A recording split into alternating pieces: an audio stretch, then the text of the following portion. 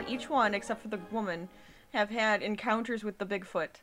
Or with a Bigfoot, because it's a species. With a Bigfoot. Yes, because there's more than one. And of course. There's Harry and the Hendersons. There's... Homer. Homer. Oh, this is perfect. I don't think it's good for this one, though. I mean, that's as good a way to start as any, so...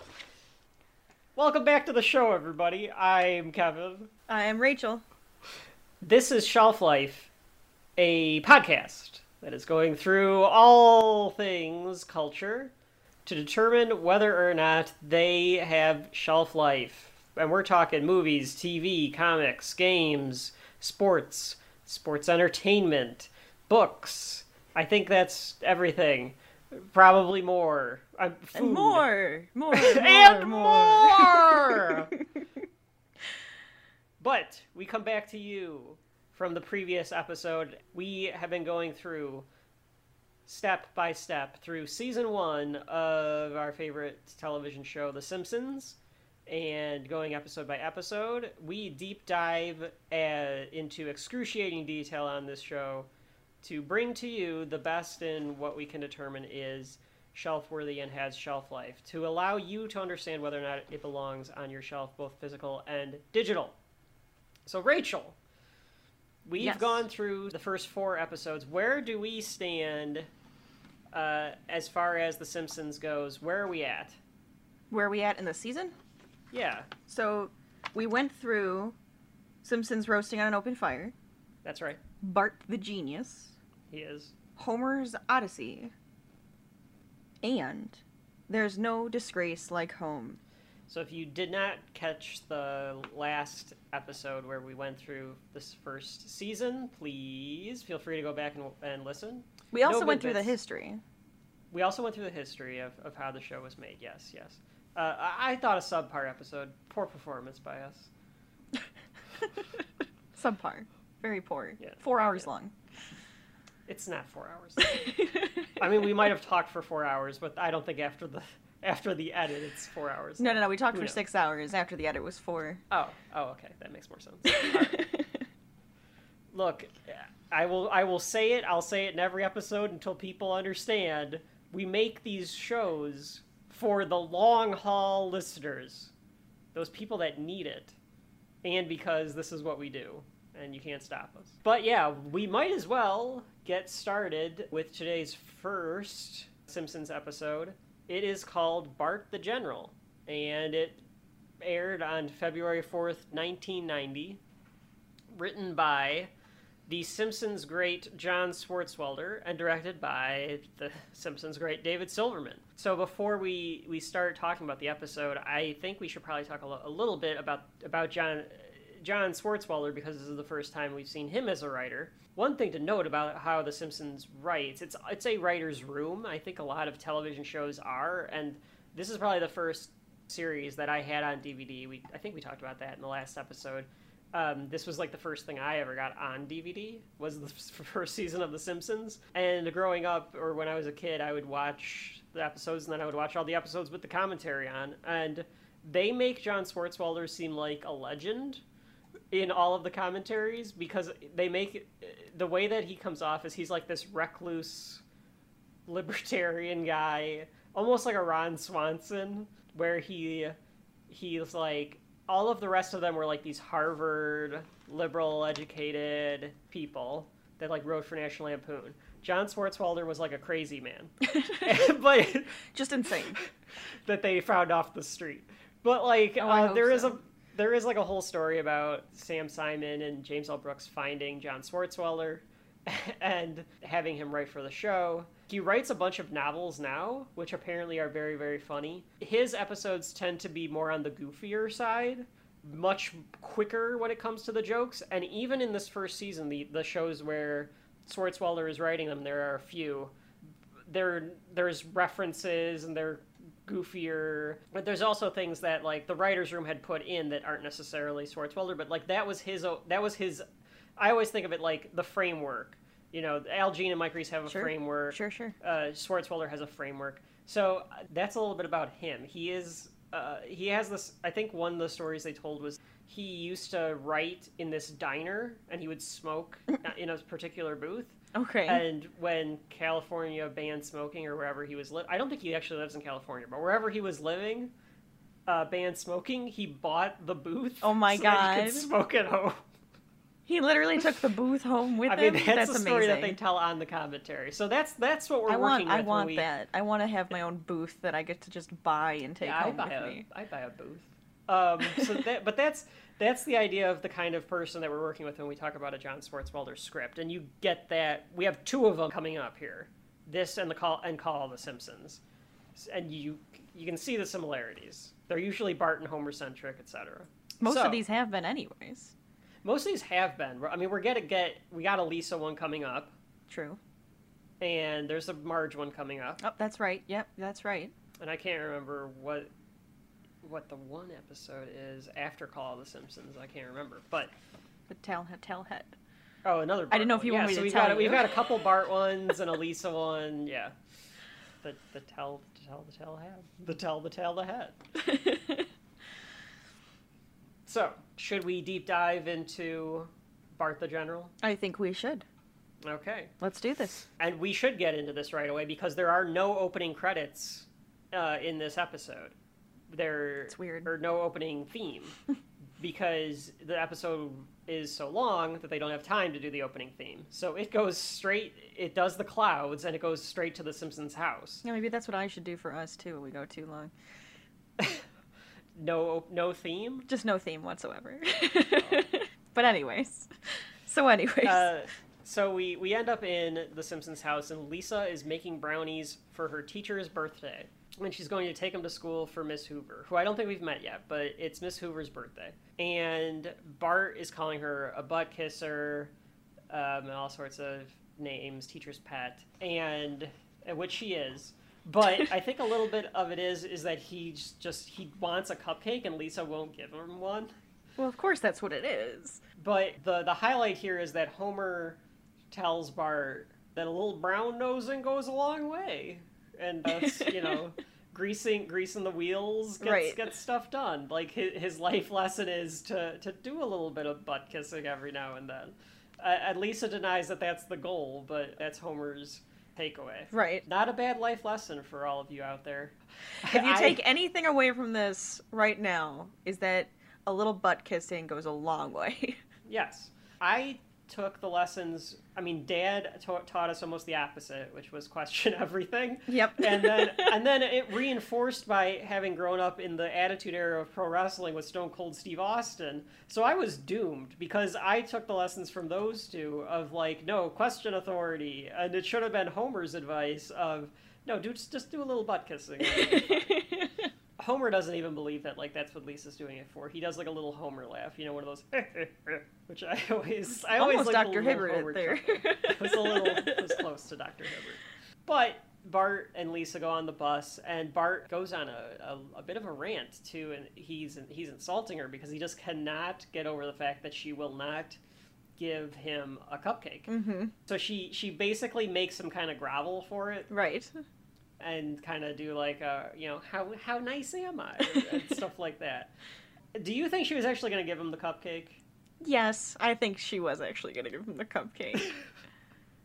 Because it's one of those things. It's a sibling, so you just kind of torture him for a little bit, and then you give him the cupcake because they're still your sibling. Yeah, because she got out of him what she wanted, which is for him to say that she's the best or she's smarter or whatever. Exactly. He says.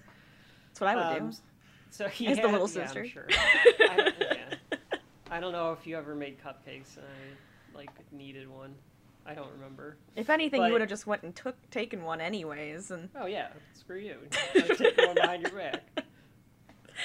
But she has him close his eyes to give him a cupcake, and as she's doing that, the school bus hits a bump, and one of them falls on the floor, and she shoves it in his mouth, which. Look, if a piece of food falls on the floor... No. It's a floor of a bus. No, yes, that's what I'm getting at. Oh, okay.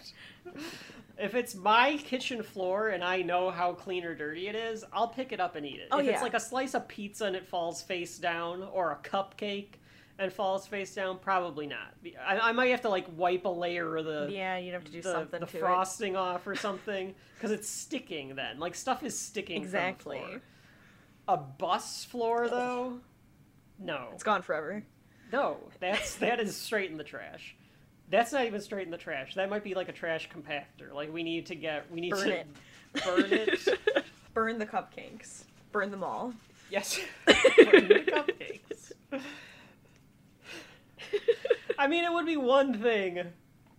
It's one thing if the cupcake miraculously falls base first on the floor. That would be miraculous. Bus, but I think a cupcake is naturally top heavy. It's not going to fall base first. It's going to fall icing first. I think we need to do and you're just screwed. I think we need to make some cupcakes and test this theory.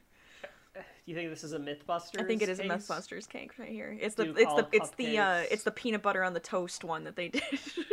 They did a peanut butter on the toast. Isn't that what they did? Like bread with peanut butter on it with the 5-second rule? I don't know. It was something stupid. Oh yeah, I think they did do a 5-second rule thing. Yeah, yeah. No, this is more about the buoyancy of a cupcake. Like physicality if you drop a of cat, it'll always fall on its. Like I want to know the same thing about a cupcake. Yeah, how many cupcakes need to fall in order for it to stay on its right side? That's right. Yeah, what's the percentage of it falling right side up? This is also part of chaos theory. Maybe Ian Malcolm has done tests on cupcakes in the same way that he does tests on if the water drops off of your hand. Because it's you never know which way it's gonna go. No, anyway. You don't. So anyway, they end up back at school. Lisa does hand one out to Otto because Bart tries to get Otto on his side that Lisa won't give any cupcakes up. And she does make a cupcake for Otto. And I don't think at the last episode we talked about Otto, but he has been in previous episodes. Oh, yeah, that's true. So, Otto Man, who I can't tell if they thought he was going to be a bigger character or not, but he's the school bus driver who's just a stoner. That's it. And that's pretty much the extent of him. And they really... So we've talked about Otto, moving on. No. No, that's kind of true. Like, they don't really have, like, a lot for him to do. I think he's just supposed to be, like, somebody that Bart thinks is a cool adult. Right. But doesn't realize that he's kind of just a loser. Yeah, I think so. I think that's exactly what it is. Because he's the one who has the tattoo that Bart wanted to get a tattoo because of. Now I drive the school bus! So... That's his thing. So they get to school, and Lisa is passing them out to people in her class. She's passing them out, though, like, in front of the school? Like, that seems kind of odd. Like, just wait until you're in the classroom. Yeah, I mean, you're gonna make other kids feel bad. They're not all in now now you're being an ass. Now you are being, well, maybe she gets what's coming to her, then. I guess so. I'd hate to say that, though. These guys are bullies. I don't like bullies. It could be a factor of in 1990, maybe maybe you weren't allowed to bring, because like now you can't bring anything in because of kids with food allergies. Yeah. Which you kids are ruining it for everyone. Damn you. Damn your allergies. Your poor genetic. Eat some peanut butter when you were a baby. Anyway, I'm kidding, kind of, but. No, they didn't think you were kidding at all, Kevin. They think you're being totally serious. I've seen Twitter. They always think everyone is being totally serious. Well, yeah, that's also just words and not actually talking. No one understands sarcasm. Sarcasm. There has to be like a sarcasm button, or like how it's like italics or something like that. You gotta be able to like set it as sarcasm. Yes. When AI becomes better, you'll be able to get like a sarcastic maybe caption. Maybe it like puts like a whole like border around it or something. But she's passing out cupcakes on the front lawn of the school, and we meet this toady comes by and swipes the box of cupcakes from her. And Bart, is his name Toady? No, but like a toady, like from Christmas Story. There's a bully and there's a toady. Is that what it's called? Yeah. I didn't know that. That's from weird. From Christmas Story, I think, yeah. Oh, so that's where it came from. That's where it came from. Oh. That weird little one that was like Yeah, every time something happens. Yeah. Okay. I didn't know that. I learned something today. Now you learned something. Webster's Dictionary defines a toady. I don't know if you should do that. One who flatters in the hopes of gaining favors. A person who behaves obsequiously to someone important. well, now you have to define obsequious. Why would they use that word? A sycophant is another word for it, too. Obedient or attentive to an excessive or servile degree. Yeah, so he's a toady. And I only call him a toady because I didn't want to flat out call him Nelson's henchman. Because as Bart is defending Lisa, which is nice for him, you know, the big brother defending, which seems odd. It's almost one of those things where it's like, it's okay for Bart to berate Lisa, but nobody else can. Well, yeah, that's a sibling thing. You're only allowed to call your sibling something. Nobody else is. Right. Yeah, so I mean, good for Bart for standing up for Lisa, but he thinks he's only going to have to take on this toady. Right. But in reality, I mean, Lisa points out to him, like, don't bother Bart. He's friends with Nelson Muntz. Mm-hmm, mm-hmm. So he's just a henchman. You don't want to bring around Nelson. Right. And as Bart goes to fight this kid, Nelson just kind of comes and grabs Bart off of the kid, just kind of lifts him up. Nelson just kind of like tosses Bart to the ground, and Bart realizes, holy crap, this guy's big. Bart's blindly swinging because he was gonna punch the kid, and one of the punches lands, and everyone's like aghast at seeing Nelson bleed. It's like seeing God bleed. I don't know if it's more like seeing God bleed or it's like seeing the devil bleed. Well, it's like Batman asking Superman if he bleeds. Right. It's kind of like oh boy. Nelson thinks that, it happens all the time. It's somebody else's blood. But then he realizes that it is his own blood, and he proclaims it. Well, Nelson, you're bleeding. Nah, happens all the time. Somebody else's blood splatters on me. Hey, wait a minute. You're right. You made me bleed my own blood. Nobody makes me bleed my own blood. Yes, and that's exactly what... that's right. So there was a period of time where that quote from Dodgeball got credit for saying that quote. Right. It's from Nelson 13 years before that. And I think nowadays it's gone back to being credited to Nelson, but there was a period of time where people thought that came from Dodgeball. They How dare they? How dare they? Yeah, they took it. I mean, add it to the list. Dodgeball's... We like Dodgeball just fine. Yeah. We'll see if it has shelf life. Just fine.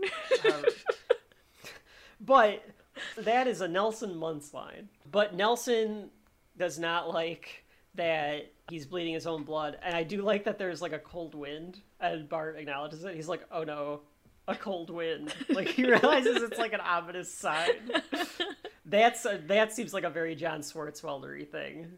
To like have a character acknowledge like something narratively happens. Sure. To like signal his demise. Oh yeah. So Nelson basically says he's going to exact revenge, and Nelson tells Bart he's going to get him after school. But before anything can happen right then, Skinner comes by and he's like, "Oh, let's all go back to class." And I do like when Skinner says like, "No, he'll get you after class." Like he does. Like he thinks they're just meeting up. He doesn't realize what it is. He's totally oblivious to what's going on, which doesn't seem totally like Skinner, but it's funny maybe a little. Yeah, and while they're in class, Bart daydreams of getting eaten by Nelson, basically. I think he does literally eat him in this dream. Yeah. He imagines this, like, showdown where Bart, I think, takes out, like, a machine gun. Was it? I don't remember now. I can't remember if he does that in this one or there's another one where he does it in. But nothing can defeat him. This might be where we get our first ha-ha, or it's like a kind of ha-ha. So, I think it's Nancy Cartwright doing the voice of Nelson Muntz. It's not the perfect but it is, it's like a very slow, like, In the lunchroom in the cafeteria, the people are like, it's kind of a George McFly thing. Like, people are kind of excited to see if Bart can vanquish Nelson Muntz. And I love that Bart is kind of saying, like, look, I'm not going to say I'm not a hero.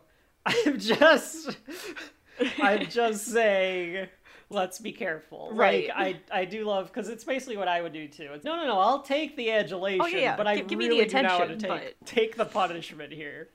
I just don't want the repercussions of what I've done. Right, exactly. And he says that he's going to beat him up at the flagpole at 3:15. And don't be late, because he has a few other beatings after that. One of the toadies adds. He has another daydream. This is the one where he's at his own funeral, and he's got the X's on his eyes, which is cartoon. That is cartoon for dead or sleeping. Could you be sleeping if you have X's on your eyes? No, that's dead. That's not sleeping. They would just show your eyes being closed. I apologize. Apparently, I was in the wrong for that one. So Homer and Marge warn him, and Homer realizes that his son was more important than work. Lisa places a cupcake on Bart's head. Yep. Says that she feels responsible if she would have just given him a cupcake. Yeah. Which I love that Bart somehow thinks that if Lisa would have given him a cupcake... It's all Lisa's fault. Like, that would have been okay. Like, that's not why he ended up getting into a fight with the toady. Nelson has 2 toadies, but they never have names, and I don't know if they ever appear again. I don't remember. I think they do appear, but I don't think I don't think it's... it's not something that continues. Because once we get to the episode... Once we get to Telltale Head, and you have... Jimbo, Delph, and Kearney come in. That now Nelson has like a crew. His new posse. Yeah, he doesn't need these toadies anymore. But I do like when Skinner and Otto are at his funeral as well in his daydream, and Otto says he looks lifelike, and then Skinner says that the nurse did a wonderful job reconstructing his little face after the fight. Like, jeez. I just like that. I mean, it's pretty brutal. I like that he thinks that Otto and Skinner would... I right? mean, I guess they'd have to if one of your students murdered another student. You're just obligated to go to that student's funeral. And after Lisa puts the cupcake on Bart's head, Nelson, who apparently decides to come to the funeral as well, takes the cupcake and punches him once for the road, I guess. So after school, Bart is trying to get away, and he's going to try to... Oh, well, I do love before the way that Lisa says she's going to place the cupcake lovingly on his forehead. I do like the phrasing that she uses. Lovingly. I'll just place this cupcake lovingly on your forehead. So Bart tries to get away. He tries to find a way out of the schoolyard before Nelson can find him, but to no avail. Nelson finds him, and Nelson says, put him up, and Bart thinks that means to, like, surrender, basically. He just puts his arms straight up in the air, as Rachel and I are doing visibly that you cannot see. Just straight up in the air. But this allows Nelson to just pummel the crap out of him. Like, he's not even trying to defend himself at this point. Yeah, Bart puts up no resistance. So Bart thinks, like, all right, well, that was good. Like, thanks for that. But Nelson decides to not let that go. So he puts Bart in a trash can, rolls him down a hill, and informs him that he'll have another beating tomorrow. So now Bart has a bully problem, because he's just going to keep getting bullied by Nelson. I find it odd, too, that it's like, oh, well, now you're just my regular 315. So... Well, that's how...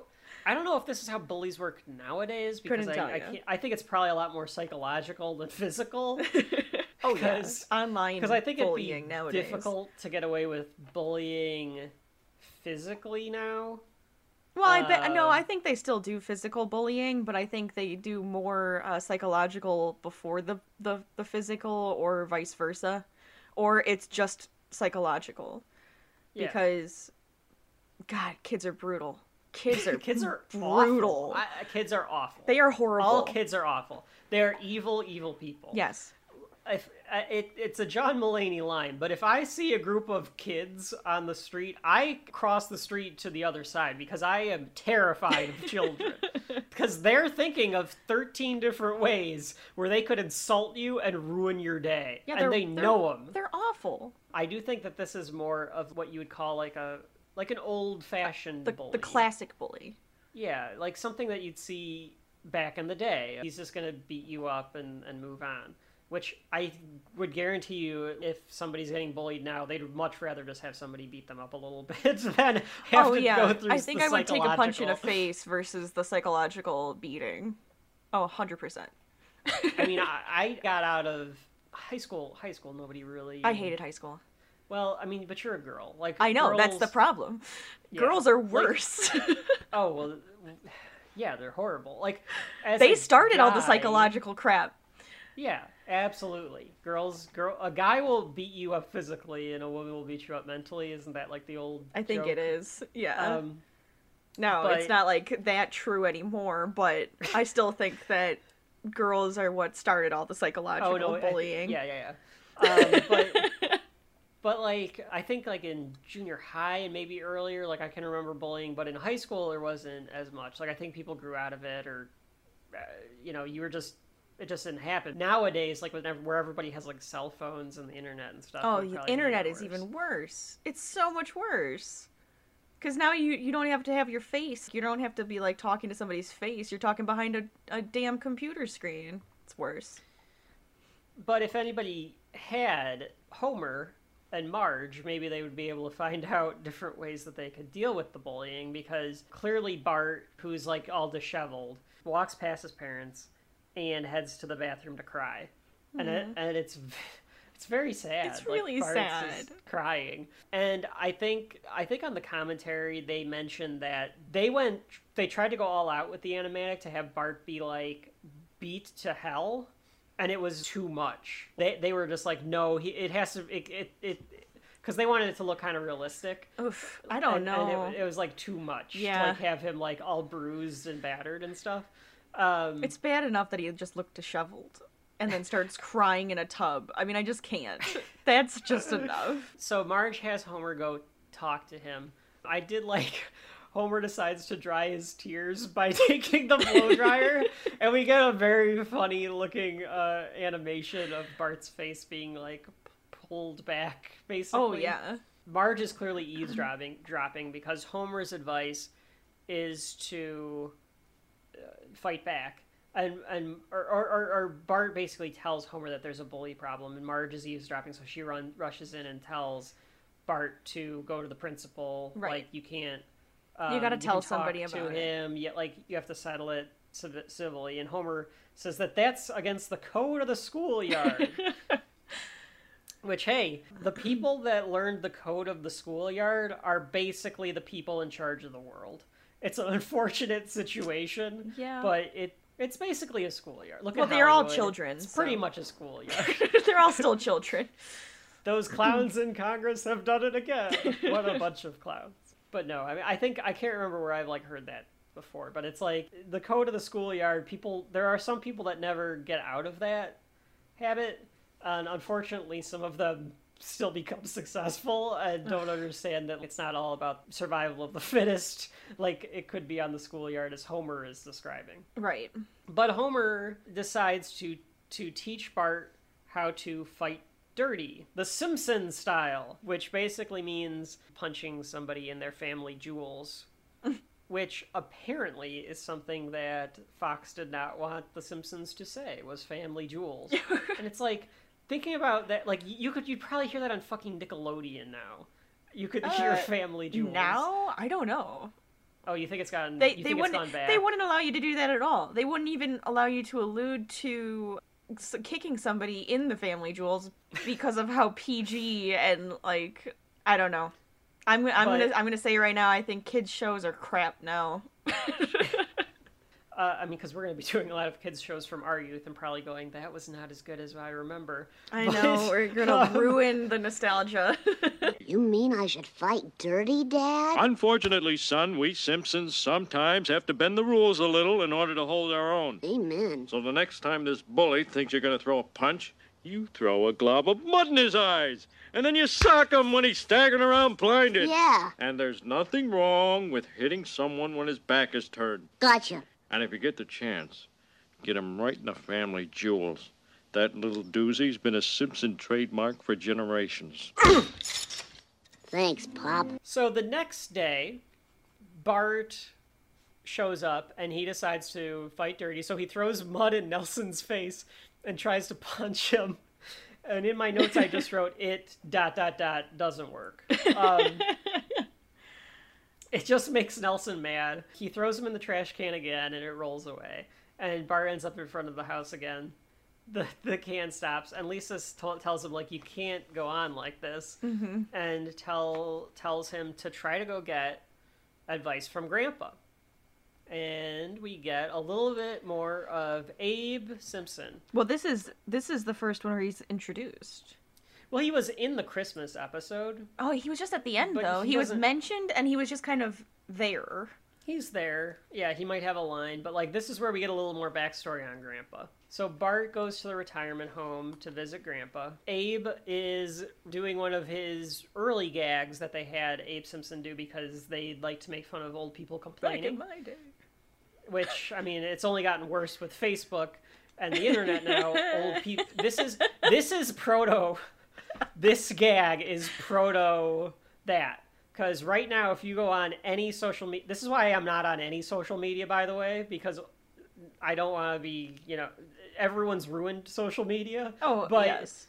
But this is proto-social media. Abe would be sitting in front of a computer writing on Facebook all of these complaints to no one.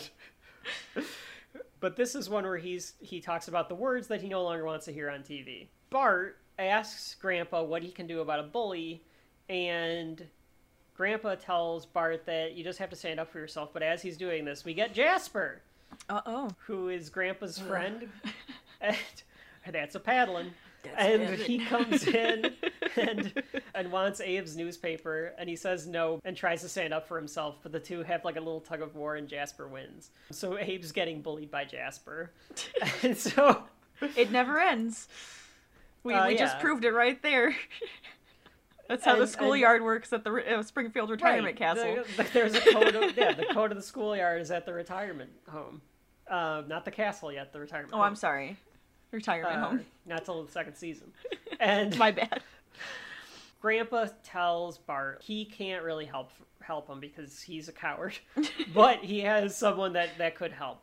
And he takes him to this crazy... Like, nowadays, this is a crazy man. This is a psychopath. Yeah, I'd be a little freaked out.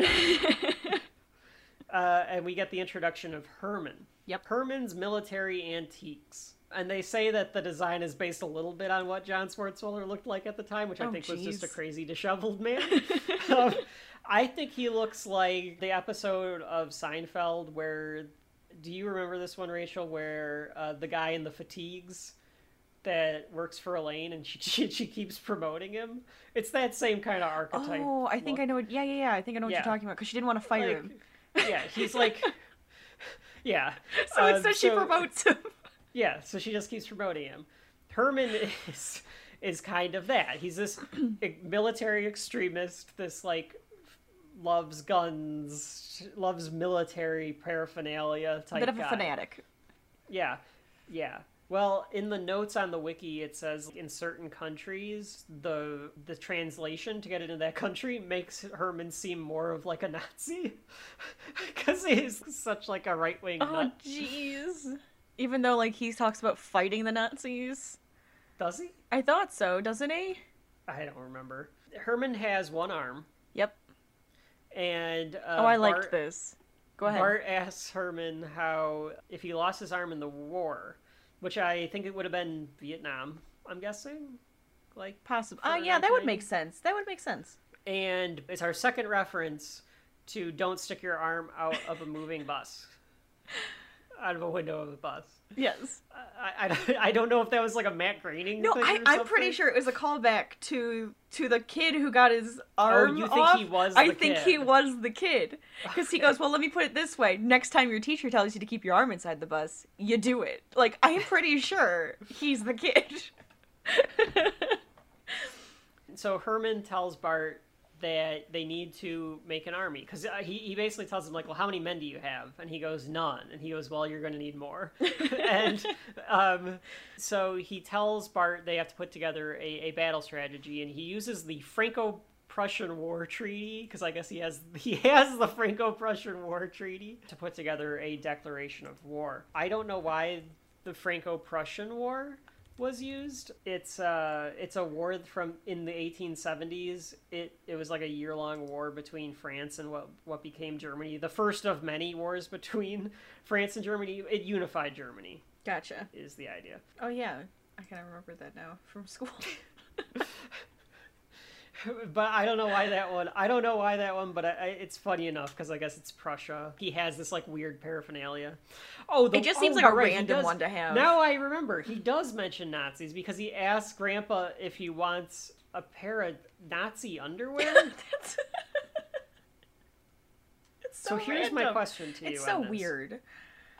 Is this a pair of underwear that would have been worn by a German in the 30s and 40s? Or is this like boxers with like the SS symbol on it? Oh, that is the either question, way, isn't it? Is it like underpants for a Nazi, or was it a Nazi's was underpants? it a Nazi's underpants? Are we gonna get flagged for saying Nazi like 12 times? Do I have to bleep it every time? So we're gonna get a mature rating on wherever we post this. I've already. Well, we said can only fuck, say the F word twice, so. well, fuck. Now we have an M. Because doing it one way, you can argue it's just a weird thing to collect. Right. Doing it another makes him a Nazi. Exactly. So now it makes sense. It would make more sense that he looks like a Nazi in other countries if he's Right, he's like, like maybe you I'm have selling Nazi underpants. Maybe you have an ancestor that was on the German side, and for some reason you have a pair of lederhosen. But if you just have something past that lying around, first of all, get rid of it. That's gross. Well, yeah. Like, you can collect things from the past. Just Clothing not underwear. Is not one of them. Well, clothing, sure. doesn't- Why can't you get the jackets and things, but not underwear? Things that Okay, touch that's the fair. immediate body. Anything that touched the skin? No. Okay, so anything that touches the skin, no shelf life. We'll make that ruling when we do our clothing episodes. But I don't know. No Like when shelf you go to a museum and you see the cool like uniforms and stuff, I say that's pretty neat. I say It that's is pretty neat. cool. Oh, I don't it's want to neat. see their underwear though.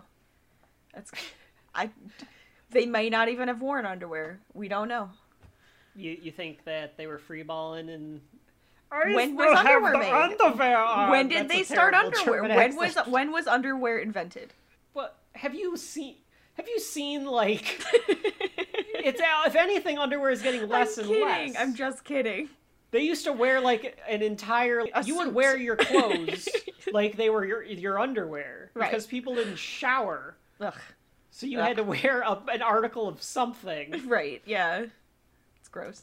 Okay, so anyway, now that we're done talking about underwear, mine underwear. We will. I don't know what that was. So anyway, Do I keep it or do I cut it? I don't know what to tell you about that one. I can't make an argument. Bart recognizes the fact that Herman is nuts, and he tells Grandpa this. And Grandpa has a good line here, where he says, well, George Patton was a little nuts, and this guy's out of his mind, so we can't lose. So he basically thinks like being crazy equates to being able to come up with a good plan. Or to at least be able to win, to beat somebody. And there's little truth to that. yeah, I mean there's probably some truth to that. I could probably do a what a bunch of clowns joke and be like, and we know that half of the country thinks that's true. Am I right, folks? And not let you know one half. Yeah, of the country which way or or whatever, whichever way we're because leading. all of you think that, and none of you know what I'm talking about. Not a clue. So. Oh yeah. Both sides think the other side. 100%. Right. That's what I mean. 100%. That's why I said. Oh no, I get it. So we do get this is where we get the theme from I Pat like this kicks part, in. though. And this whole next section is good because, and this is where I think you start to see the animators figure this stuff out too in these, because especially when they're making references to movies, they make references to Patton, they make references to Full Metal Jacket, they make references to different war movies, and they do the shots from those movies. Right. So now the artists are getting a really little more figuring out creative. how they can use this style to make it a little more exciting and make it a little more flashy. I remember as a kid, this was the episode, this and Call of the Simpsons probably were like the two from season 1 where it was like, oh, these are fun. These episodes are fun. So Bart holds a meeting in his treehouse to talk about what to do about Nelson. This might be the first time we see the treehouse. I think so. I can't remember. I mean, at least seeing I think going into the treehouse. It was probably in the shorts. I don't have that. If they ever showed the back, somebody's gonna backyard. write into us and tell us that it was in the shorts or something. It doesn't count. The shorts don't matter. Bart was really fat in the shorts. I mean, he is still a little rotund. Yes, that little fat boy and his family are in trouble. But you got that, or you got fatty, fat. Or when he's eating the Pop-Tarts on the couch and Lisa spoke him in the belly. So yes, he takes after Homer. Oh, but he's so cute. I love it. There's a note being passed around school that says, if you want to do something about the Nelson problem, meet at Bart's treehouse. And I do love that there's a bunch of kids in the treehouse and Bart stumbles in after getting beaten up. Right. He still got beat up that day.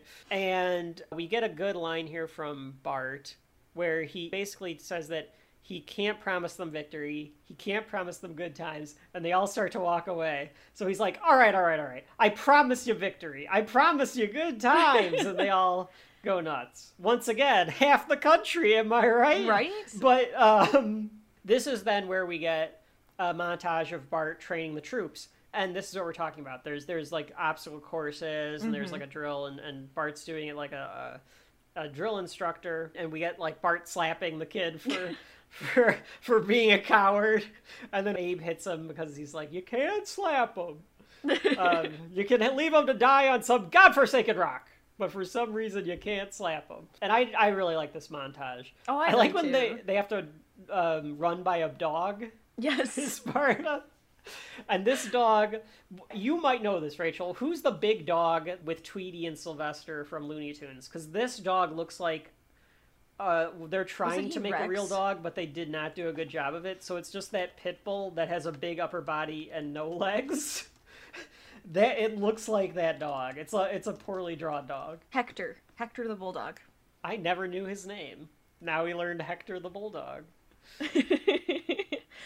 No, you're right. He does look sometimes their dog animations are kind of off, where they just look like really long things. Like when they're running, they look just they don't get the shape of the dog being able to run right. properly. So a few days later, after Bart's trained up his army, Bart, Lisa, Herman, and Grandpa are final. I don't know why Lisa's there, but I guess Lisa's smart, so they know they need her help too. They're finalizing the plan that they decide that they're going to attack him with water balloons as he exits the Quickie Mart, because he goes to get a squishy after school. And it's a classic pincers movement. They're gonna basically surround him. Mm-hmm. It'll work against a 10-year-old. Milhouse tells Bart they're in position. And I love that Herman and Abe are so excited. They're have never felt so alive, and Abe goes off on this thing about how happy he is that he gets to be part of a battle again. So Bart confronts Nelson and tells him that he's about to teach Nelson a lesson, and immediately Nelson is surrounded, and they just start chucking water balloons at him. Yep. Which they say happy birthday as opposed to death from above, right? Which is what Herman would have wanted.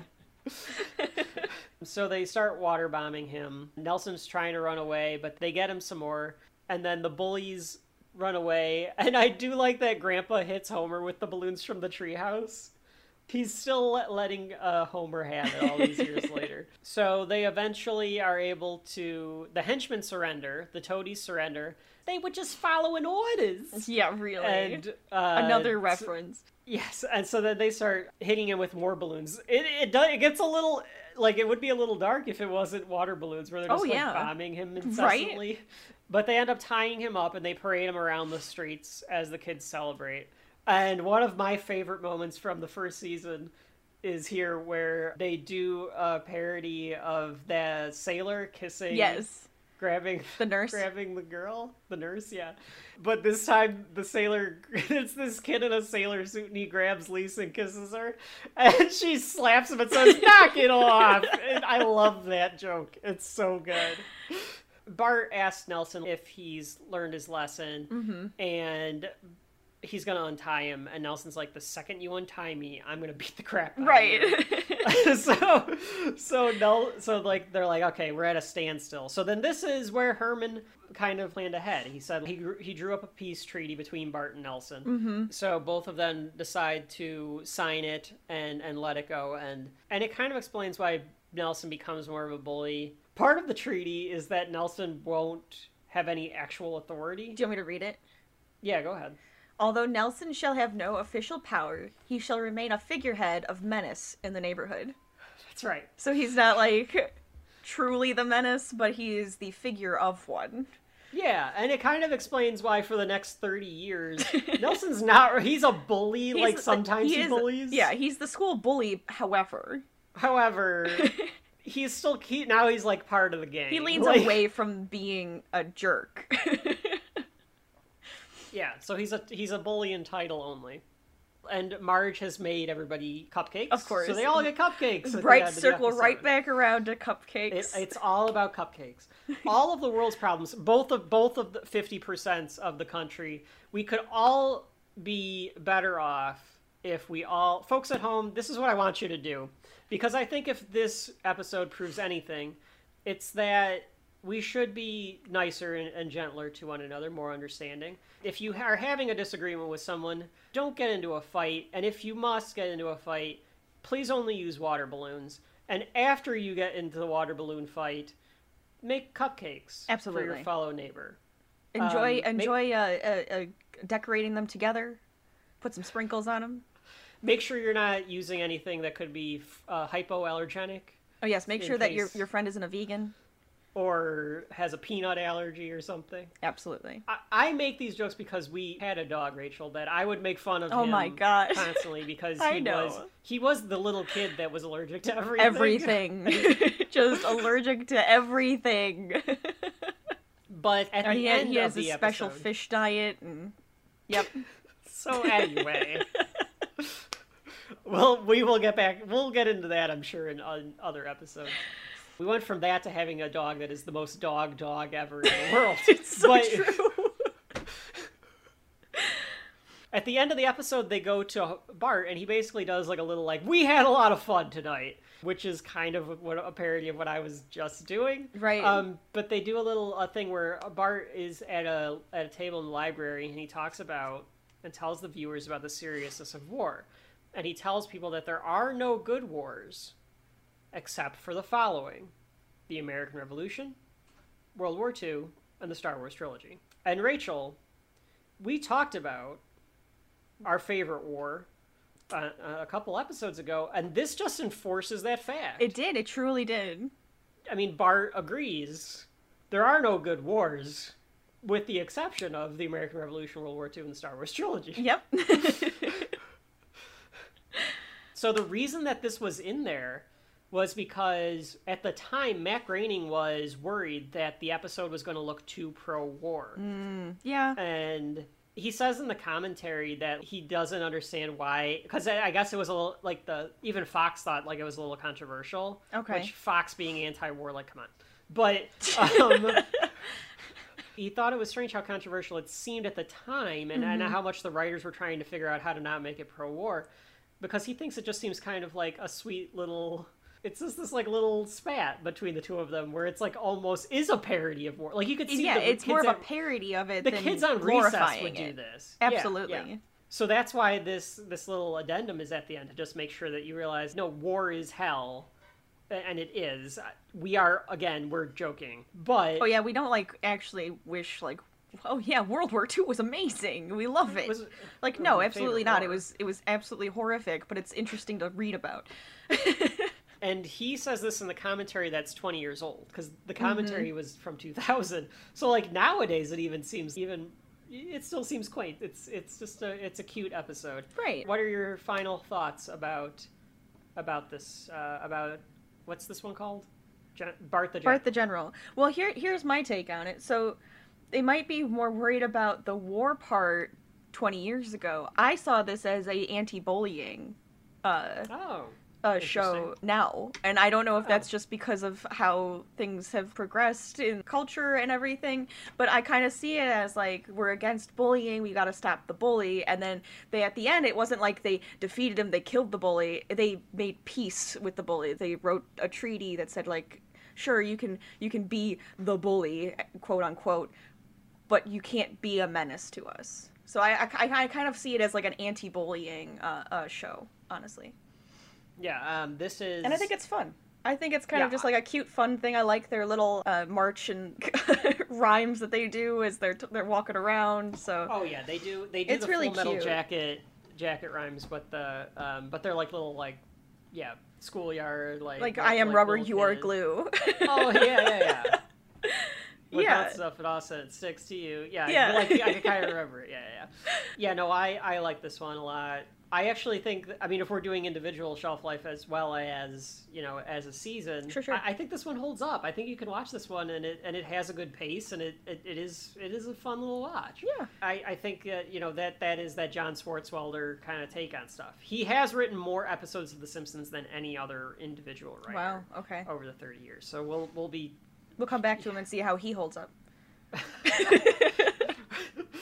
Yeah, we'll put a couple of his books on here too. So I think that's it. The only other joke that maybe I forgot to mention was we do find out when Marge is asking Bart like, is he slow? Is he overweight? And Bart kind of says like, oh yeah, he's in the same special class as I am, and things like that. But yeah, I think that is all for Bart the General. So we will move on to our next episode. Let me just click the buttons here on the DVD. Click like 5 of them. Wait, we gotta go back. We gotta go back to the menu. Oh wait, no, the main menu, not that menu. Yep, no, the top menu, not the title menu. Yeah, the top. And now we have to listen to this song again. Well, when we come back, we'll get to the next. We'll get to the next episode. Ladies and gentlemen, boys and girls, contrary to what you've just seen, war is neither glamorous nor fun. There are no winners, only losers. There are no good wars, with the following exceptions: the American Revolution, World War II, and the Star Wars trilogy. If you'd like to learn more about war, there's lots of books in your local library, many of them with cool, gory pictures. Well, good night, everybody. Peace, man. Behold, the last Butterfinger in the whole house, and I have it. Dad says no teasing. Na na na na na na. Whoa! Check out the smooth, chocolatey outside, the crispity, crunchity, peanut buttery inside. Dad says if you make a scream, you're dead meat. You wouldn't scream. Now what? Never mind. Nobody better lay a finger on my Butterfinger. We're back. The next episode on our list is from February 11th, 1990, written by Al Jean and Mike Reiss, directed by Wes Archer. It is Moaning Lisa. So it is the first Lisa-centric episode of the series. Yes, it is. And I've known the title of this episode for 20 plus years. I never got that it was a take on Mona Lisa. I never understood that. I just got that doing the research on the episode. Wow. Wow. Every time I read Moaning Lisa, I always think of Mona Lisa. Every time. Well, aren't you special? Well, I'm also more art-centric than you. Yeah. So the chalkboard gag is, I will not instigate revolution. I feel like that, And... I guess after the general, it would make sense. Yeah, it's thematically appropriate. And the couch gag is they all run and squeeze into the couch, and Maggie pops up in the air, and Marge catches her. Yep. All of them pop up in this one, don't they? They all do There's a pop. There's a lot of popping up in this episode. Or I do like the pop in sound this they use, season's though. Gags. Kind of what? I like the pop sound they use, though. It's great. Yeah, it's great. This is the first episode that is really Lisa-centric. There are some thoughts on this one that, like, the writers were a bit worried, or I guess that, you know, everybody on the show is a bit worried that doing an episode that's just based on Lisa being sad could be, you know, a downer. Could be something like, well, we've kind of established that it's, you know, a goofy show. Like, sure. Now you're just gonna, like, do something about one of the characters being sad. Well, they did a sad Homer. Yes, They very did a much. very Like, depressed Homer. well, they did, but, like, this is more like Lisa's just kind of down in the dumps. You could probably constitute her as being depressed too. I suppose so. I mean, it's very world weary. Like, It just makes me want to give her a hug though, because she's super sad, and I hate and like it. before all of this, it was really like Lisa was smart, but she was never this precocious. She was never this knowledgeable about the fact that, like, oh, the world is such a desolate place, and like this kind of stuff. Sure. And like now, this is the episode where you start to get the idea that, like, Lisa is a little bit more very... like a strong attachment to the nature and the world and how it's progressing. Yeah. She's very conscious of the world. Yes, that's the word. So before this show starts, I did write down a note from the commentary where they kind of reveal that the main title gags, like the reason that there are main title gags, or like I guess the idea that Groening got about like having main title gags was from the Mickey Mouse Club, because they would have different gags in the title sequence. Oh, so they had like a few different gags in the title sequence, which I don't know, but you know, that's from back when Matt Groening was a kid. So yeah. The episode starts with Lisa being sad. Yeah, really is. It's gonna be a weird. She's not, it's gonna like, be a she weird doesn't episode have... to go through because Lisa's just depressed the whole time. Well, she's not finding joy in the things she used to find joy in too. Yeah, so she is staring at herself in the mirror, and she's sad. We'll probably talk about the reception of kind of what people thought of it after this, but like, it is a bold thing to do probably in 1990 and not just be a traditional sitcom type that you've already established yourself as not. We aren't the traditional sitcom where it's like, no, one of our characters is just depressed. Yeah. Today. Yeah, they're just sad. Homer's knocking on the door to get in, and Lisa just kind of dejectedly walks out, and Bart runs in, and Homer gets locked out because, you know, he's got places to be too. He's always late for work. Always late for work. So later, he has to be late on, for work. This was kind of a James L. Brooks idea. James L. Brooks always wanted to do an episode of television where a character was sad but didn't know why. And I guess he wasn't able to do that with the other shows that he had. Yeah, because they were wouldn't too really... traditionally sitcom. Right, they're not going to let you do that yet. He was like, well, let's just do it. Let's do it with Lisa. Homer can't find his keys, and he's going crazy trying to find his keys. Yep. And Lisa just kind of opens the door, and they're still in the front door. I wish I could say I haven't done this. I haven't done this since I've been an adult. But I do know. I remember there was one night, or one, like, morning I woke up and coming home from like being out one night in like high school, and left the keys in the door at mom and dad's. I remember this. Yeah, I know I did that. Because then after that it was, don't leave the keys in the door. Make sure the keys aren't in the door. Yeah. Which, I'm an idiot. I still worry about doing it, though, to this day. I always am, like, touching, like, the pocket to make sure I have the keys. I don't know how you there. just leave them in the door. Because if you're, like, carrying something else... Yeah, but I just do the door and then I put it right back in my pocket. Oh. See, that's just a waste of time. You leave it in the door. If you leave it in the door, you can get in the house faster. There's the right way and there's the American way, Rachel. And the American way is you leave those keys in the door. My bad. I'm sorry. I mean, nowadays you don't necessarily even need to have keys. Like you. This just is need to have, true. like, You get those like like a keypad. those little or fancy something. keypads. Yeah. Yeah, that just keeps the door locked for you. Unlock it with your phone. Does a retinal scan on you and a fingerprint. You can get in the house. It needs like your DNA and maybe I they're mean, a little... I had a friend recently that was out of town, and they asked me to bring the mail and stuff in the house, and they were like, "Just text me when you're there," and I did. And they unlocked it from their phone? Unlocked the door, and I was like, "All right, that's not creepy at all." I think it's kind of cool. So anyway, she turns down a cupcake to Bart, which is ironic since what we just talked about in the last episode. For some reason, there were only 2 cupcakes left. And Lisa defers to Homer and Bart. She's just depressed, and she doesn't want to put any effort in anything. And so we get her playing the saxophone in band with Mr. Largo. This might be the first Mr. Largo outside of the main titles. I think so, yes. So Mr. Because they didn't Mr. do it at like Largo. the pageant or anything. They weren't playing their music, so... No, and Mr. Largo really doesn't do much, as far as I know, throughout the series. He's just kind of this, like, I'm just the band instructor. Yep, like this pretty much. pathetic band instructor who doesn't like Lisa's creativity. Yeah, because she starts to riff a little bit. Yeah, she starts to do some bebopping over My Country 'Tis of Thee, which I always do like in shows when they accurately get kids playing badly in band. Yes, it's just...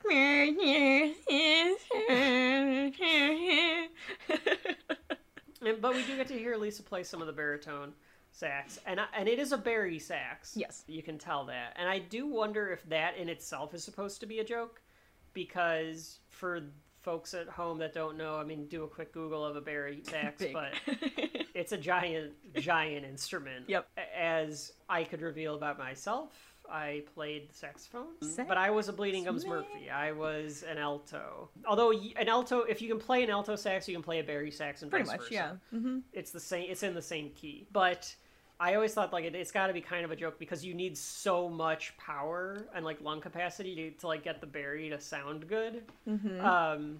And like she's having, just like, this she's so 8-year-old, small. Yeah. Yeah. Play it was probably like part of the joke. I feel like she'd like And bust be a so lung. good at it. Yep. Well, we do find out later on that she has stubby fingers. Yes. Well, that's Which the Homer is- side. Yeah, which she gets from Homer. I'm glad that you remembered that joke. I was wondering if you'd remember that reference. Damn stubby fingers. So later on, she's in the cafeteria, and a food fight breaks out, and she doesn't even want to like participate in the food fight because she's upset. She's in gym, and you're supposed to play dodgeball. She doesn't want to play dodgeball. Well, whoever wants to play dodgeball. Dodgeball was a great game. It was Are you fine. kidding? Like, No, it was fine. They Well, we didn't didn't let us play dodgeball. I was gonna enough. say we didn't have like the real dodgeball though. Like we didn't You have. had to roll the ball. You had to on the roll the ground. ball. It had to roll. Yeah, if it bounced, you You were out. If Yeah. you threw it, then you were out. Yeah. Yeah. I mean, there Those was kids this. today- There was the lock-in that we did, and then we actually played real dodgeball, and we're like Nice. wailing it at each other. But yeah. as you do. So I mean, But, it's like, fine.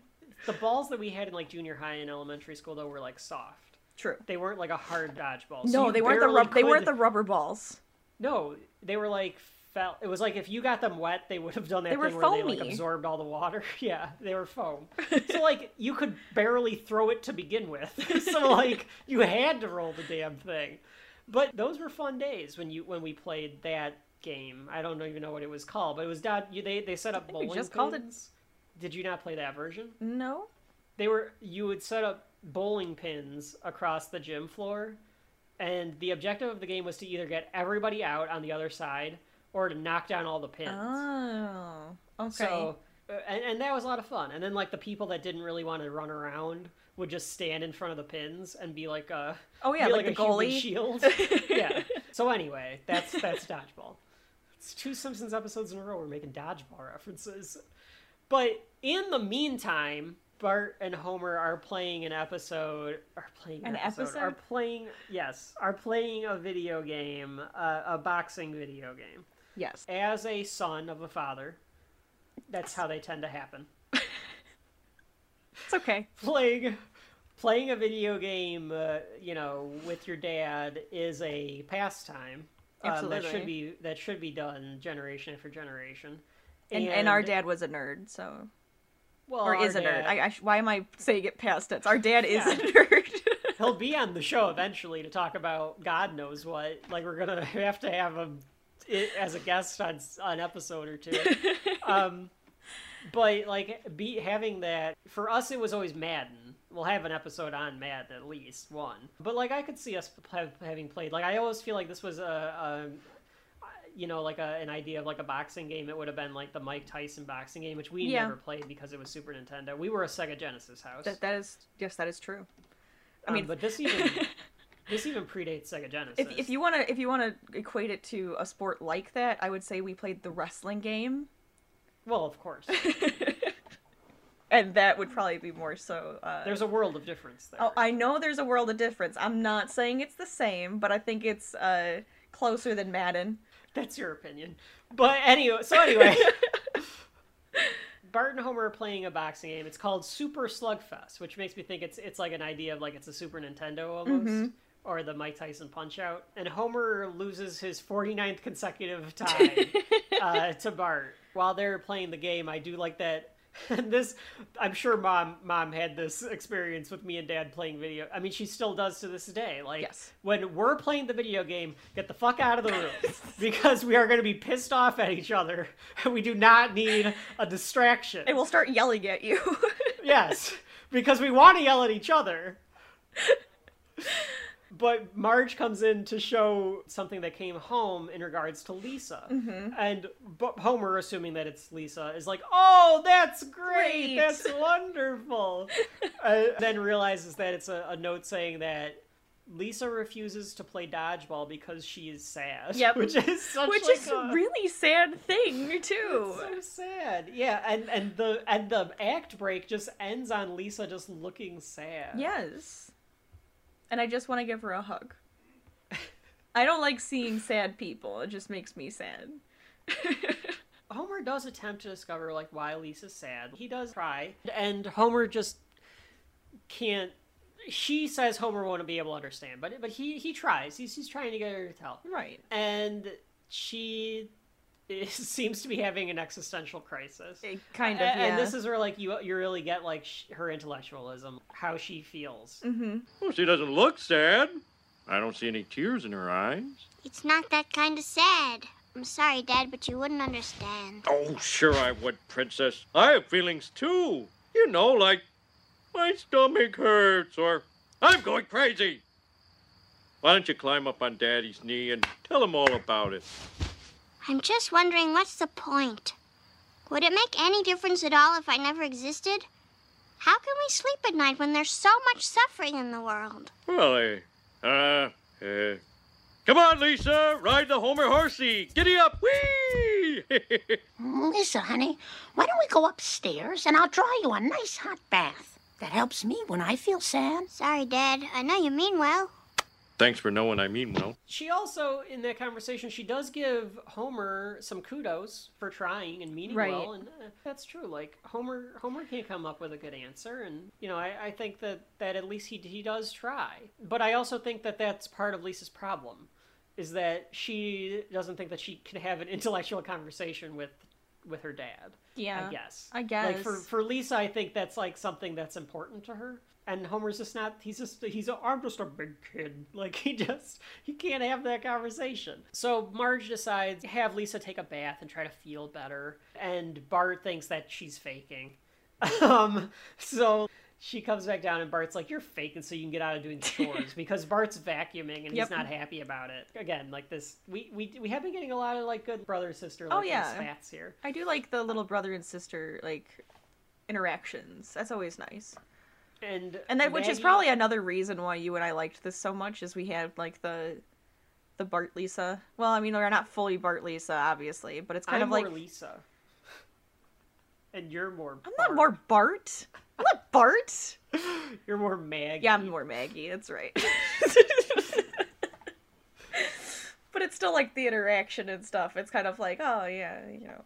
No, we would do this to each other all the time. Right. We still do. We quote Bart and Lisa when Mom thinks the two of us are like fighting, and it's like, no, we're just doing a bit. We're doing a bit. Is this a bit?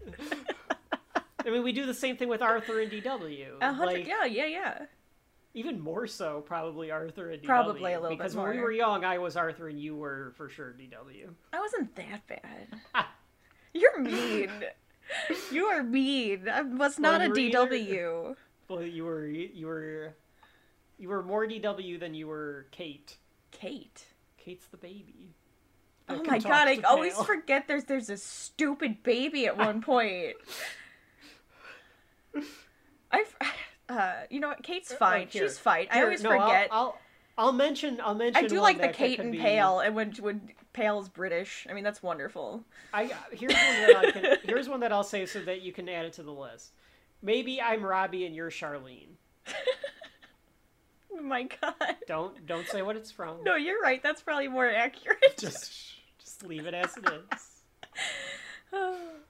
So anyway, maybe I'm a mix. Maybe we're all a mix of those characters, though. Yeah, because of course we are. But I mean, whatever. No, I like whatever, that. Add that one to the list. I'm 100% writing that down. We're not gonna say it, but I'm writing it down. No, we're not gonna say it. We'll say it more explicitly later. But for everyone that listens, understands, that got the reference, I'll give them a little bone and not fully explain that one. Because it's coming. Oh, there's gonna be some real good ones in that. Yeah, we'll be brought to you by Fluff Candy. So anyway, all right, back to The Simpsons. So they decide to fight for Maggie's attention. Maggie's watching TV on the couch by herself because she's a genius. Bart's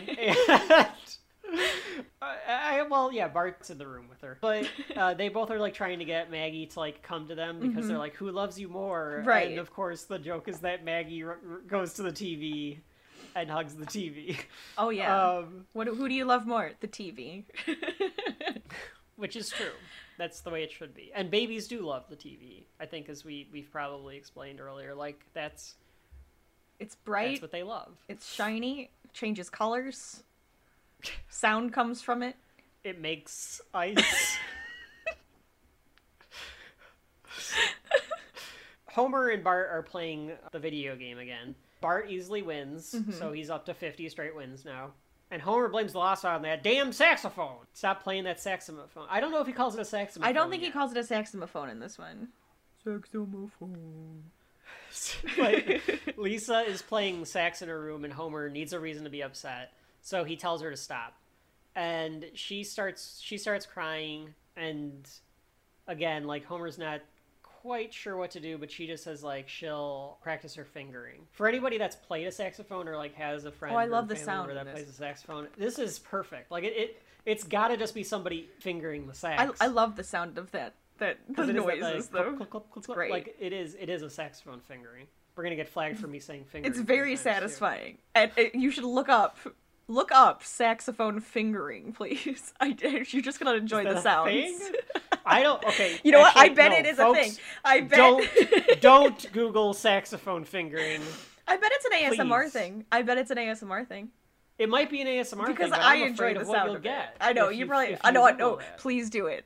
Please do it. Now I'm very excited about it. Oh God. Please do this in like incognito mode or something. Don't. No, normal mode at work. Please look up saxophone fingering. But nothing else. So while she's laying in bed, she hears a saxophone playing in the distance, and she just sneaks out of the house. She again, try leaving a window holding a baritone sax. Yeah, really. Being 8 years old. But she leaves the house and she goes to find the source. And she walks through the town and discovers on the same overpass that was from Homer's Odyssey, she finds a man playing a saxophone. And this is where we meet Bleeding Gums Murphy, played by Ron Taylor. He's playing the sax. Back at the house, Marge is dreaming about her childhood. Oh, this is sad too. This is sad. This is sad, but this is definitely like an indictment on the generation before. I don't know if it's an indictment on the greatest generation or the baby boomers, like on how they treated their kids. Right. To to hide their feelings. Oh, it's sad. And like nowadays, people don't like the fact that the people that are 35 and younger are a little bit more open about it. Too emotional, and it's like, no, it's because you guys were all kind of messed up by not showing your emotions. But the whole that we're trying to make up for the fact and be open about it. Like, no. Now we're catching up to the fact that, like, no, it's fine. You can be whatever you. If you feel sad, let us know you're sad. You know, it's like fine. Be sad. Yeah. If you want to play video games and collect action figures as an adult, you can do that. Yes. If you want to be into sports and football, you can do that. If you want to trade money on the stock market, you can do that. If you want to be a dancer, be a dancer. It's whatever you can be that person. You can have emotions, you can have hobbies, you can be your person. But in our little Marge's soapbox. world, Rachel's that has been Rachel's soapbox. Doo-dee-doo-doo. I'm not stealing the more you know. Don't put that in there. I'm sorry, yes. Rachel. Do-dee-doo-doo. There we go. go. No, that's stealing from something else too. We'll find something. Anyway. In Marge's dream, her mom is telling her to always make sure that she smiles. Even when she's sad. Even though she's sad. And I do love that at the same time Homer's having a dream where he's in the video game and Bart's beating the crap out of him. And he wakes up to a nightmare and then falls immediately back to sleep. Just screams and back to sleep. It's a good Homer scream, though. It's a Homer scream. I thought it was a gag that you'd see in future seasons, too. It did not feel like a season 1 joke about him, like, waking up and immediately screaming. Right? And then falling right back to sleep. Yeah, so a really good joke there. And then we go back to Bleeding Gums and Lisa, and Bleeding Gums is jamming with her. He's like telling her, like, going through a bunch of different types of, play me the G scale. He's testing her. Yeah. And realizing that she's really good at jazz. Well, just saxophone in general. And that she has the affinity for jazz. They go back and forth. They agree to jam back and forth. And she does the 2nd grade blues. I got a bratty brother. He bugs me every day. And this morning my own mother, she gave my last cupcake away. My dad acts like he belongs in the zoo. I'm the saddest kid in grade number 2.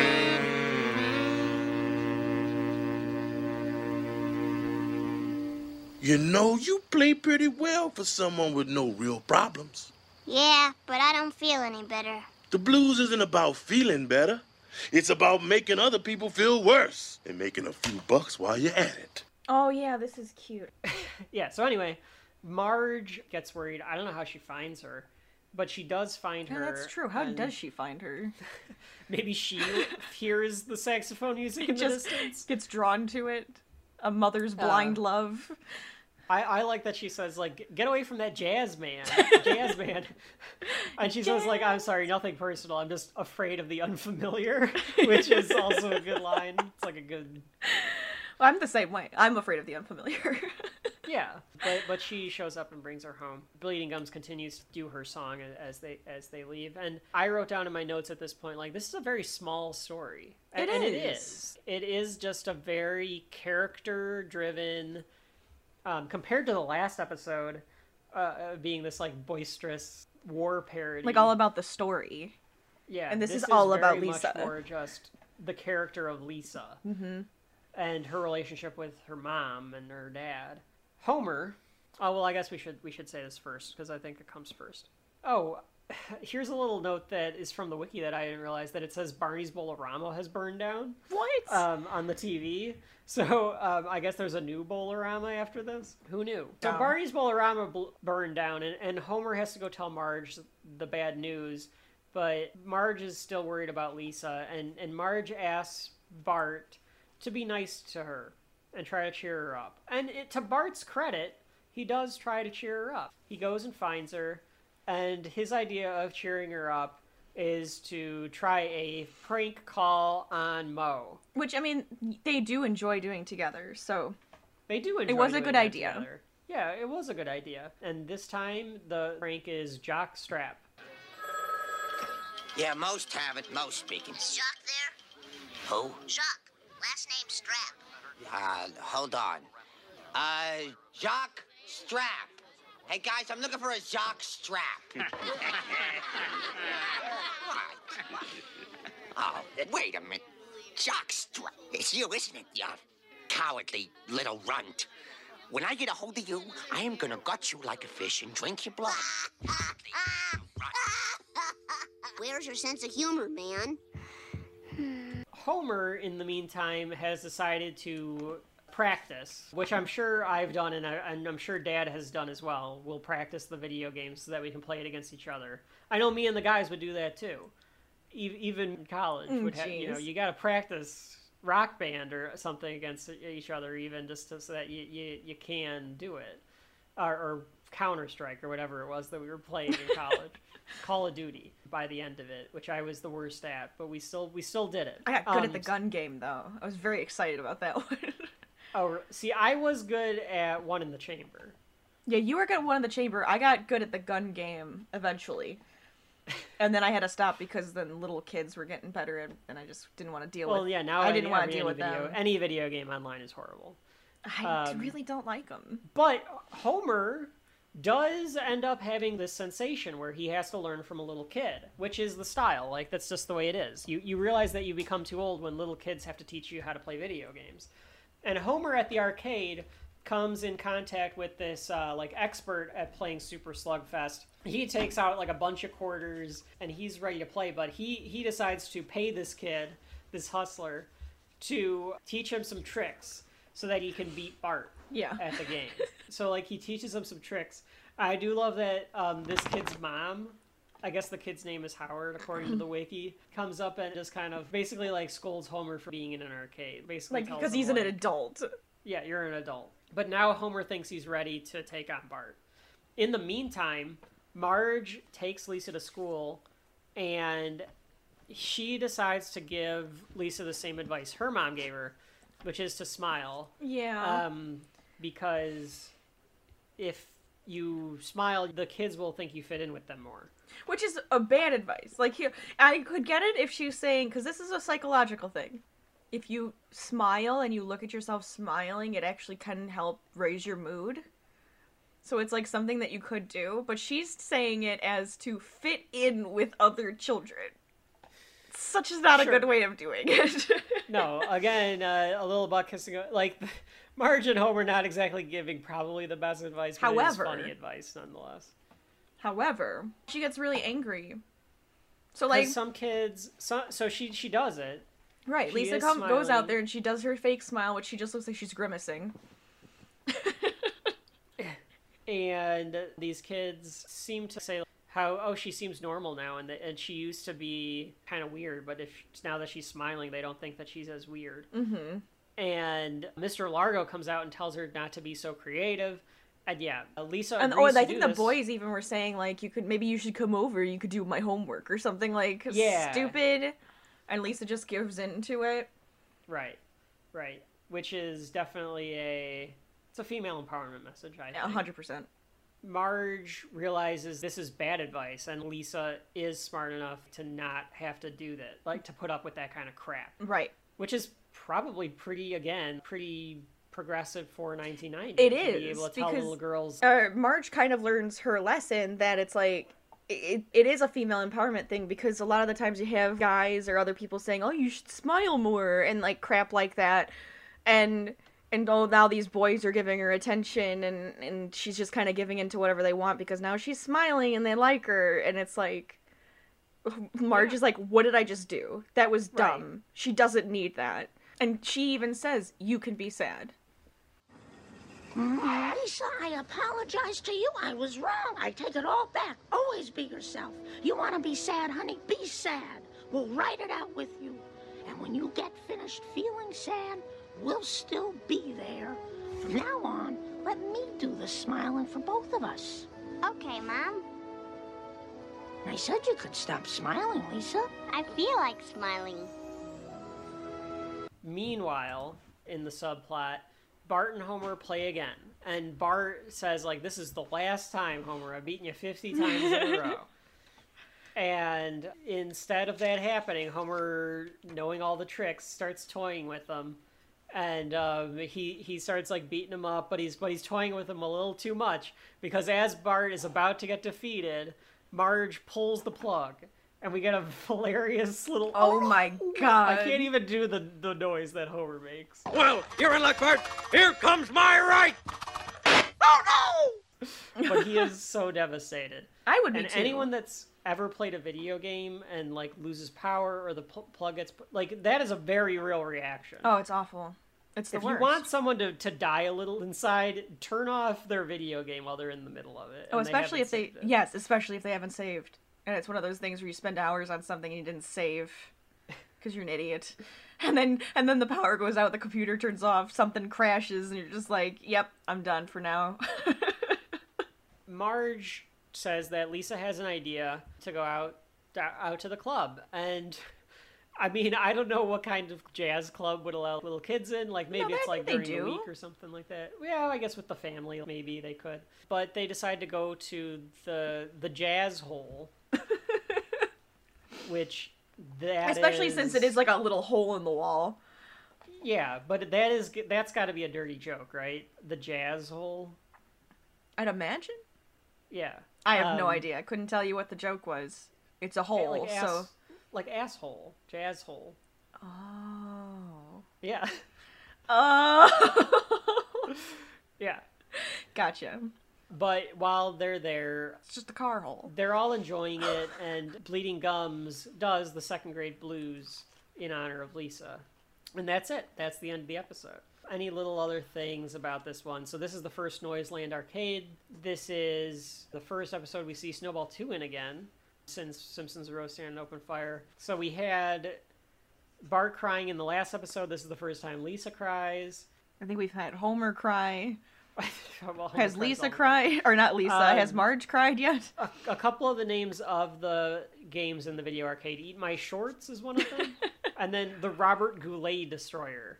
Oh my god. Which, I don't know what that video game could possibly be. Robert Goulet will come up again on this journey through Springfield, much less on Shelf Life, because he comes up in some other things. But Robert Goulet was like a famous Canadian singer with a very like booming voice kind of a thing. That like sultry like lounge singer type voice. But yeah, I thought overall it's a solid episode. I think again they found their groove at this point. I think they're starting to feel it. Yes. For sure. I really like this one. I like this one a lot. I just think it's really nice. I like that it's very character driven. It's like it pushes it pushes it a little bit more with like how she's sad and like how to deal with it and everything. I like that. It gets you to really feel emotional with the show. Yeah, it shows that there can be a little emotion in it. And I like Bleeding Gums Murphy. Yeah, he's fun. I mean, he only shows up in the background here and there. He has at least one more episode where he's featured. We'll get to down the line for sure. Yeah. But that is Moaning Lisa. So, hey, when we come back after a word from our sponsor, we get into one of the goofier episodes of season 1. Yes. The Call of the Simpsons. Yo, Snap, take a picture of me. Come on. Okay, everybody, say cheeseburger. Cheeseburger! Speaking of cheeseburgers, Let's go to Burger King. look out, nature dudes. We're coming. Burger King's taking Homer, Marge, and all the Simpsons camping, including you-know-who. Now you can get one Simpsons character and camping scene in every Kids Club meal at Burger King. The Burger King Kids Club, just for fun, just for you. So, welcome back to Shelf Life. Rachel, do you have your non-dairy based beverage? I can't remember what that joke is about crusty milkshakes. Oh, I was just about to say, well, I put some almond milk in my tea, so does that count? Non-dairy gelatinous milk-based beverage or something like that. We'll get to that one day. But yeah, so this episode is from February 18th, 1990, The Call of the Simpsons. Another episode written by John Swartzwelder. And everything that I mentioned about John Swartzwelder comes through in this episode. Would you believe And I couldn't believe it, like, on the commentary, like, according to them, James L. Brooks wanted it even wackier than what it ends up being. Really? Like, apparently James L. Brooks had an idea at some point to have Homer get fed by an eagle. Oh my god. But yes, it's probably one of the most, at least at the time, it was probably one of the most popular episodes of the first season. I can see why. Well, and it's compared to the last episode where it's all character-centric, this is, I write down a few times for saying, like, and people, I'm sure, in 1991 and 1992 were complaining about how the show lost its way at that point even, like, because, it's too goofy now, or they've jumped the shark or whatever. Sure. To say that 8-9 seasons in, when they are doing truly goofy stuff, they were doing goofy stuff in episode 7. Like, this is a goofy episode. But it's a good goofy. It is a fun goofy. No, yes. I mean, we'll get into it. But it is definitely on the goofier side, in my opinion. The chalk gag for this one is, I will not draw naked ladies in class. Good advice. And nothing happens with the couch gag. They all just run to the couch and sit down, and nothing happens. That's the gag. That's the gag. The gag is there is no gag. And I think before we start, we should probably mention, our fake ad between the things. Reference to the fact that this episode was so popular that Burger King decided that they would base big kids' toys off of this episode of The Simpsons. Mm-hmm. So it's all about them going camping, and that's from 1990. So it was like, you got to pick the episode or a theme if to make the Simpsons toys. I don't think I have them from 1990, but I think they redid these at some point, or maybe they came out with little figures. Somewhere in a box at Mom and Dad's house is, at the very least, like a Homer from this episode. Oh, there probably is. Not Sasquatch Homer, but... Oh, I wish we had a Sasquatch Homer so bad. But there is definitely one of those, something from this episode. So the show begins. Bart is mowing the lawn with a lawnmower from the 1950s. Like, what is this thing? Like, who has those anymore? Who has those anymore? But I think the joke has to be that it's anachronistic for 1990. Yeah, even then. Like this. But for the listener, it is not it's not a gas powered or an electric lawnmower. It's a lawnmower that it only works when you push it. You have to push it, and it like spins over the grass and cuts it. Yeah, it's got like blades that move when you push it. Yeah, it's like I guess it's kind of like a straight razor if you're a guy compared to like an electric razor. I guess is the only analogy I can think of. But he's doing that, and it's a big pain in the ass, as you can imagine, because why wouldn't it be? You're pushing this thing over the grass, and at the same time, the Flanders rod is mowing the grass. Oh my god. On a driving mower. So the total opposite of Bart's pain here. Yeah, I think he even has a drink or something while he's sitting on it. Homer tells Bart, like, don't be jealous of the Flanders, because like Bart kind of asks Homer, like, when are we gonna get something good like that? And while he says this, Ned drives and pulls up with an that there is an RV. And Ned has this big RV. It has a satellite dish. It has a deep fryer. It's a house on wheels. It's a tenement on wheels. And Homer, of course, is immediately jealous of the fact that Ned has this RV. I think he's more jealous of the satellite and the deep fryer than the fact that it's an RV. Probably. Like, I think if Homer would have stopped and not been so impulsive and thought about it, he would have been just fine, like, getting himself a deep fryer and an RV, and a satellite dish. Right. Maybe it would have been cheaper than the RV. Maybe. But Homer questions how Ned can afford this, because, as he says, he gets Ned's mail every once in a while, and I did the math on this. He only makes about $1,500 more than Homer in a year. But... as is the style at the time of 1990, and as you could do 3 decades ago, you just max out your credit. You just use your credit right. If you just use your credit right, you can buy anything. People still do that now. Absolutely. It's just that nowadays you probably can't get away with as much as you could back then. Right. Back then you could buy a house. Oh, yeah. And have the worst have credit money in the world, yeah. Yeah. You could do that 10 years ago, or Yeah. before the thing crumbled. But so Kevin's financial advice on this: don't just depend on credit. Actually, have a little bit of a plan, or ask somebody for a little bit of a plan before you just pull a Ned here and get yourself an RV. Do you think that's what he did? What? I don't know. I think Impulsively bought? maybe he's just No, smart I with think his he's money. good at it. I think he's very good at managing his credit, Oh, and okay. that's why he's able to have good credit and be able to get the RV. Be Ned. Don't be Homer, who apparently does not have good credit. Which we find out. Which we are about to find out. Because Homer decides that he needs to go get an RV and goes to Bob's RV shop. And he wants to get the ultimate behemoth. And Bob's RV has Bob, this cowboy salesman. And this is the first appearance of Albert Brooks. Albert Brooks is an essential part of The Simpsons. He only appears a few times, though. He is the RV salesman here. Mm-hmm. He's Jock in a few episodes. Mm-hmm. He is Hank Scorpio, which is probably his best Scorpio performance. It's one of the best characters they've ever had on the show. And then he's in the Simpsons movie playing the guy that's in charge of the EPA. When we get to the Simpsons movie, I'll say it now and I'll probably say it a dozen times whenever Albert Brooks comes up. He should just be playing Hank Scorpio. Yeah, he should just be playing Hank Scorpio. The villain of the Simpsons movie should just be Hank Scorpio. They should have brought him back. It would have been amazing. It would have been great. And everyone would have loved it. Instead, it's like a forgotten movie. Yeah, I that can't nobody even remember thinks his about. name. I don't know. But Bob the RV salesman, and what you learn about Albert Brooks, and I think it's all over the DVDs, is that he will just riff.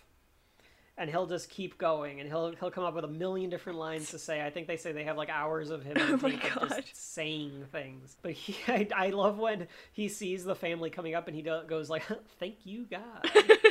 Well, like realizing like these rubes are here, Right. and he decides to show Homer the ultimate behemoth. And I do like that Marge is like, "We can't afford this." They, like, No way that we can afford immediately. this. Well, have you ever watched those RV shows where they would like tour these crazy, awesome RVs? I have not. Oh I've man, seen, like they're worth more than probably both of our houses combined, and they're insane on the inside. yeah. You kind of wonder like what. Well, I guess like instead of living in a house, you live in the RV. Right, and you can travel everywhere. But oh man, it's And- kind of insane. That's what I mean, I immediately thought of when they show the ultimate behemoth. Even Lisa says this place is bigger than our house. Right. And it has a great horn. Yes. Here's the horn sound, folks. Hey! It's a great horn. I also love Homer's little hey, like he just likes the sound it makes. But even Bart asks, does it have its own satellite dish? And Albert Brooks says, tell your son it has its own satellite. like they launched a satellite just for this RV. Ridiculous. It has 4 deep fryers, all sorts of great stuff. So it would be the in perfect here. thing to shove into the Flanders' face. Hey, Flanders! I can't. It's not. He's already not Walter Matthau. I can't do the oh hey Flanders. Like it's morphing into Homer at this point. Well, yeah. Bob just assumes that if Homer has decent credit, he can, get him to take this with this huge interest rate. It'll probably be fine, right? But he still says like, oh no, we're gonna go check your credit, and then you guys will drive home in this thing. And there's a siren that comes up. I'm not going to quote your price till I check your credit rating. And I want to make myself clear on this. This is a formality. If you're saying to me, Bob, is this guy good for it? I say yes. I don't check this machine. But I don't own the place, even though my name's up there. Long story, but that doesn't matter. I'm going to have to run it through the computer. Is that a good siren? Am I approved? You ever known a siren to be good? No, Mr. Simpson, it's not. It's a bad siren. That's the computer, in case I went blind, telling me sell the vehicle to this fella and you're out of business. That's what the siren says. Oh. Seems the ultimate behemoth is a wee bit out of your price range. And wee bit is me being polite. You couldn't afford this thing if you lived to be $1 million. Don't you have something that isn't out of my price range? I don't want to go away empty-handed, Bob. Take it easy there. Don't ruin this feeling I'm getting from you. Perhaps I can show you something. Little more of you. He tells him, I don't Are own sirens this. ever? Are sirens Oh, ever yeah, are good? sirens ever a good sign? Like, is the siren good? Yeah, I love Homer's naivete. He's so excited to get this RV. Are sirens ever a good thing? And it basically is saying that if he can't sell this to Homer. Like, he cannot pass the credit check. Right. And he does a lot of improv in this scene. And Bob decides that he's going to show him a RV that's in his price range. Yes, and it is a big hunk of shit. Oh, absolutely. Like, they just pulled it out of the dump. Because Homer is desperate. He doesn't want to leave empty-handed. Mm-hmm. So he shows him something that's not in their price range. Or that is in their price range. And it is basically just like a little like SUV looking thing that is just totally run down. Oh, yeah. Like, it's the smallest it does have, one. Like, it does have the thing where you can like probably attach like a camper. I think so, yeah. Thing to the back of it. Like, you could attach a tent to the back of it. The rest of the family is disapproving of the RV. They don't want it. But Homer gets kind of swindled into it again by Albert Brooks kind of telling him that, like, you see that guy over there? He's going to come. Like, you have to make a buying decision it by right yourself. now, Like, yeah. Yeah. Would it be all right if I conferred with my family? Well, Mr. Simpson, if you have to go talk it over with those humans out there, then there's something wrong with all of us. You look like a man who is able to make a decision, or I wouldn't be wasting... See that man right over there? Yeah? He's buying this. Did you know that? No. Called me 2 minutes before you came in and said, save the little one. I'm coming down. Here he is. Now, you want it or not? All right. I'll take it. Best decision you ever made. This is going to change your life. Tricks him into buying it for $350 a month, which is a lot of money when you think about it. Leasing this RV. Right. I like that Homer's such a rube, and the family's shaking their heads. I think Lisa, like, actually shakes her head, realizes he's gonna do this, and it's stupid. Yep. But he buys it, and he tries to show off to Flanders. Well, and Flanders, is like, oh, yeah, look at that, and is, like, Yeah. really nice about it. Ned, being Ned, is more like, oh, she's a beaut. Right. Happy that Homer Got something that makes him happy. I almost think that it's like Ned got Homer to do something Homer would enjoy. Right. You know, like, even then, because, like, oh yeah, I got my RV, and he now was you guys probably have yours. thinking, maybe we'll both go camping Right, together, like... if Homer was smarter, he'd be like, let's go camping together, and then he would just hang out in Ned's his RV. deep frying a turkey. Just, like, or whatever. take advantage of all of his stuff. Yeah, and like, oh, we both have an RV, but, you know. Now it's my RV. But Homer realizes, well, now they have to kind of use it, so they decide to go camping, which I think they even say on the commentary is like something that just happens in shows. It's a way, like, once a show like is kind of established a little more, like, to get them into a new environment, like, we're gonna go camping. Oh, which I don't see that often, but no, you Parks and do. Rec You did do see this. that with shows, and shows like this, you see them do that. They go camping. Yeah. Everyone, like, all of a sudden, you're just like, oh, didn't even realize they did that. Now that you're pointing it out, I'm, like, thinking about different shows that I've watched, and yes, they just go camping. Yeah. Well, even, like I said, Parks and Rec, there's, like, an episode where they go hunting. Right. In the and that first is or second season. camping. Like, it is kind of a thing that you don't think about, but I guess it is a way to, like... Put them into the woods. Yeah. Throw them out there. I guess this is a good time. Rachel, your experience camping, because I think you have experience. I am not a camper. I am give me a giant bed in a hotel room and I'm set. But I think you have been camping. So your thoughts on camping? So my husband, husband and I went camping before we were even engaged. So we were just, like, dating at the time. And he's gone camping when he was little, right? But my whole thing was I need to have a real bathroom. So we didn't really have, like, the full-on camping experience, because where we camped, the campgrounds had a real, like, full bathroom attached to it. I didn't mind it. I thought it was kind of fun. You didn't have to poop and bury in the woods? I did not. Like Cartman? Because, again, another episode where they go, quote-unquote, camping. Yep. No, we didn't have to do that, but I liked being out in nature. We tried fishing, and that sucked. Everybody else around the lake was catching a fish. Oh, you got another one, and another one. We didn't catch one. It was the stupidest thing. Some bad bait. But otherwise, I like being outside, so... I thought it was fun. We used to camp in the backyard and stuff like that too. I liked being. I don't think I ever did that. You Okay, probably well, would me and Dad would set up the tent in Oh, the yeah, backyard, sure. and we would do that. And my friends and I, when sometimes they would have slumber parties or sleepovers, they would put a giant tent in the backyard, and that's where we would sleep. Sure. And that was always fun. I liked doing that, but I need a real bathroom. And quality toilet paper. Yes. I didn't hoard when this pandemic started, but I had to think about it because I need quality toilet paper. Just gotta think about it for a second. Because of the idiots that hoarded, that took my good toilet paper. The unnecessary hoarding. So they are on the highway, and the thing can barely move on the highway. They're causing a traffic jam behind them because the thing cannot get up to where it's supposed to on the highway. Which is kind of how I feel about whenever I do actually see an RV, because the damn thing can never actually... No RV can go the speed on the highway. But they're playing What's That Odor? Which I remember from a kid. I might have this episode on VHS. Like, I can remember, like, as a kid, them playing What's That Odor? Dad's feet. You win, Bart. Like, Lisa! Right. Yelling at both Oh, of yeah, them. yeah. Before they leave, I do want to point out the weird animation on Ned waving goodbye. It's, like, very, like, stop and go. Was it? I think I missed that. Yeah.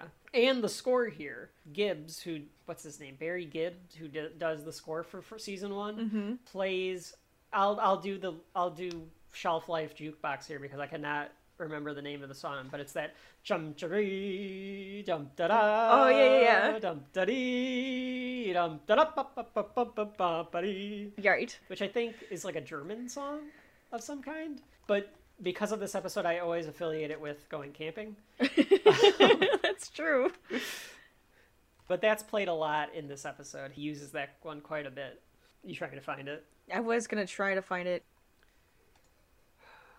Found that one. Yeah, it's the Wanderer, the Happy Wanderer. Yeah, so the Happy Wanderer. So go ahead and look that one up, gang. It's a fun little song. It's like a nice hiking through the forest song to listen to. I think so. Also, it's kind of it also feels like our music that we play. That's what I was gonna say. I was gonna say it sounds like a companion piece to Shelf Life's theme song. It really is. There's a reason for that, and I think it's because one, the theme, I think they're both from World War II. God. Everything's a circle. Everything's a circle. But we'll talk about our theme one day, why we do it. There's a movie we could talk about it for. Yeah, there's definitely reasons for it. But anyway, Homer decides to take it off the highway because it's an all-terrain vehicle, and he drives it through a pond, and like their feet are getting wet because it's not an RV is not an all-terrain vehicle to begin with. But then of course Homer is taking them through like a lake and through the woods. This is where the score gets really cartoony, and this whole thing gets really cartoony. Oh, absolutely. Like, you can never kind of say The Simpsons doesn't get a little over the top from this point forward, because it did.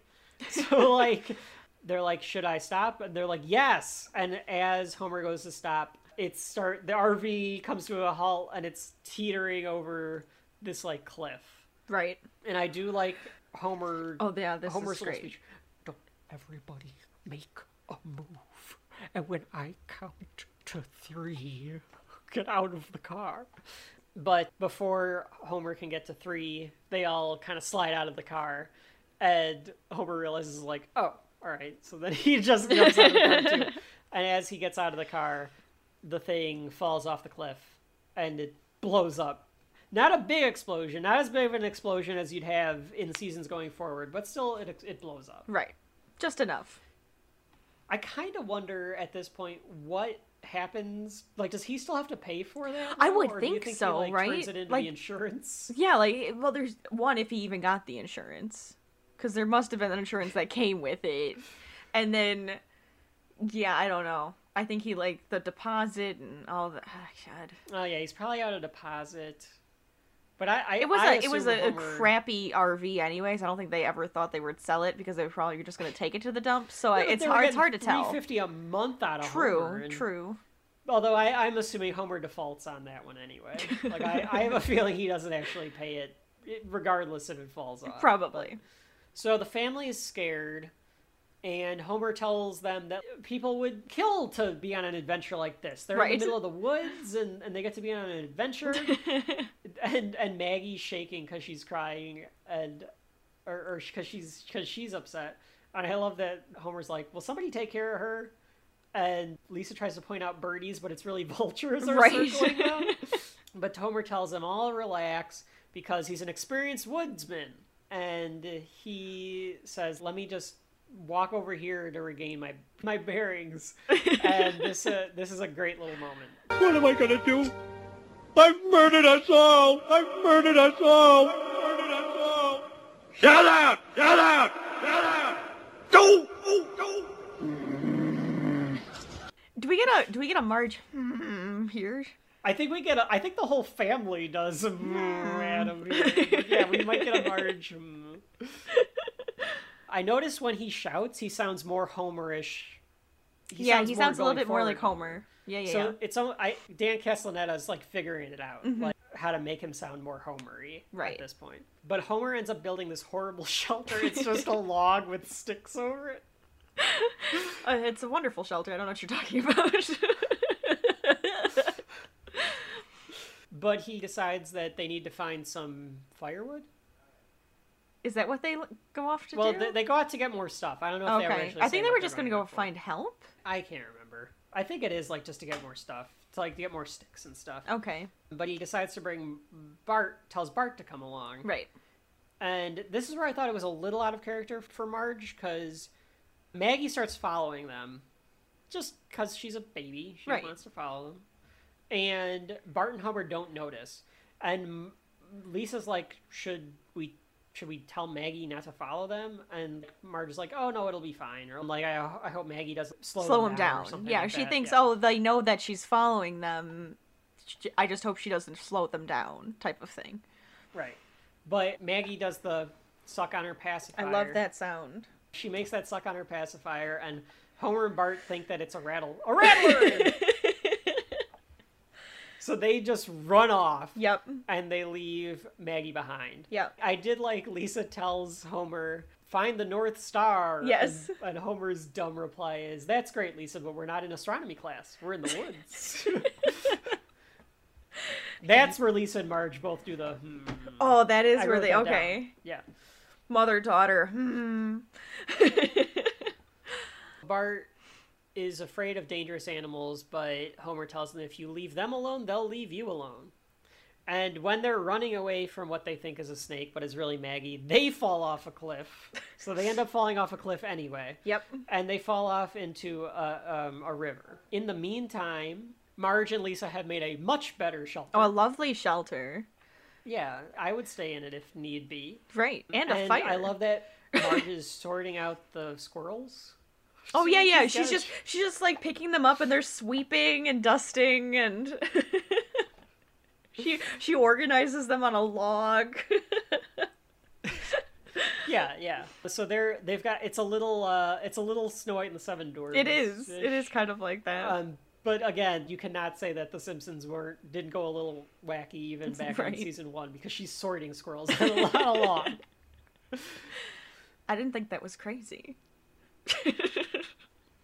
So we go back to Maggie, and Maggie, a bear finds Maggie, and it starts to intimidate her. But before it can attack, Maggie pulls out a pacifier and sticks it in his mouth. Oh my! It's so cute. It is the cutest thing. I mean, it's very. It's so wacky, but I love it. Cartoony and wacky, but yes. So then the bear apparently likes sucking on the pacifier too. So they're then just the two sitting of them there just sucking on suck on their pacifier. It's like adorable to see a bear with a pacifier. So Maggie has taken care of the situation again by thinking quickly, as Maggie does. Of course. In the meantime, we cut back to Homer and Bart, and Homer he grabs onto something, and he can't find Bart. He only sees his lucky red hat, and he shouts to the heavens again. A lot of Homer shouting in this song. Oh yeah. But he says, Bart's dead. Bart's dead. Yeah. And this is a don't have a cow. I can't remember if he says don't have a cow dad or don't have a cow man, but this is a don't have a cow. I kind of hope I don't have a cow dad. I don't remember, but I think like he that says better. Don't have a cow dad. Okay. And he sees Bart on the other side of the river, and he says, "You're alive and naked," and Homer's also naked, and Homer does like a Tarzan yell and laugh, which also is funny. I don't know why the river pulled their clothes off. I have no idea. To just put them in more of a dire strait. Maybe they were like ripped off or something. So they're both naked, and now they're gonna have to figure out what to do as they're both naked. In the meantime, the bear takes Maggie back to its... Is it a cave or a den? Is it a den if it's a bear? Well, I think it's a cave either way, but it's the bear's den. Yes. Thank you for showing me up on that one. Yeah, so the bear takes Maggie back to its den in a cave with a bunch of scraps. Oh my god. And explains using bear language. Oh yeah, because the bears, they probably think the other bear brought home food. Yeah, the other bears clearly think, although not all bears. Well, no. Not all bears are carnivorous. No. Some bears only eat like berries and fish and stuff. Right. But I think if they eat fish, they're still carnivorous. They refer... Right? No, they're not pescatarians, so... Don't they only eat fish, though? There's no bears that eat fish and other meat. Okay, hang on. Let's go to the old search engine machine. Do bears eat fish and other meat? There's plant bears. Fish and meat are important. Most non-coastal bears... According to bearsmart.com, your one-stop shop for everything bears, some bears kill elk and caribou and stuff. Others live in areas where salmon, suckers, or other fish are part of its food. So right. I think it is more of an either-or, depending on where they're at. Okay. Well, I figured it was kind of like whatever they can eat, it's when there. Yep, when in Rome, they eat whatever the Romans eat. It's their version of eating, like, going out for a nice steak dinner. Yeah. We're gonna kill a deer. Oh, we're gonna have a deer. But I mean, they eat more obviously before they hibernate. For the ones who do hibernate, so I would imagine that's kind of when they go a little bit more meat friendly. Yeah, you got to pack on the pounds. I do the same thing in October and November before I hibernate. But anyways. So anyway, The Simpsons. Yes. So. Are these black bears? I think they're black bears. Homer and Bart refer to them as grizzlies. I thought they were brown bears because they're not that big, but I don't know what they are supposed to be. They're cartoon bears. They're Yogi bears. They're Yogi bears. So the bear explains in bear language to the rest of the bears that Maggie was lost, and they all agree basically to take care of Maggie. We go back to Homer and Bart. Yeah, though, like they found a friend. Yeah, like, you know, we're just gonna take care of this human. This is our human now. Yeah, he's our human now. So we can't go 10 minutes without quoting another Simpsons episode. Oops. This is our real life, though. We can't go 10 minutes without quoting The Simpsons, period. Yes. So this whole next part, Rachel, you might just have to do this clip, because this is one of the funniest moments in season 1 for me. I love this entire scene. So Homer decide they have to make some fig underwear. So they decide to get fig underwear, and even that dialogue is pretty good. Of like, just put your this, and a little mud there, a little mud here and there. But he decides to like make a rope out of a vine, and Bart goes, "What are we gonna do with that? Hang ourselves?"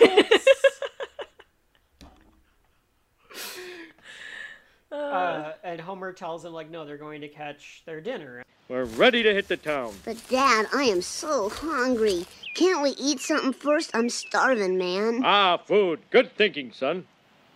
This young sapling ought to do the trick. What are we gonna do, hang ourselves? No! This is a trap. It's gonna catch us our dinner. Come on, boy. Shh. Just watch. Ooh.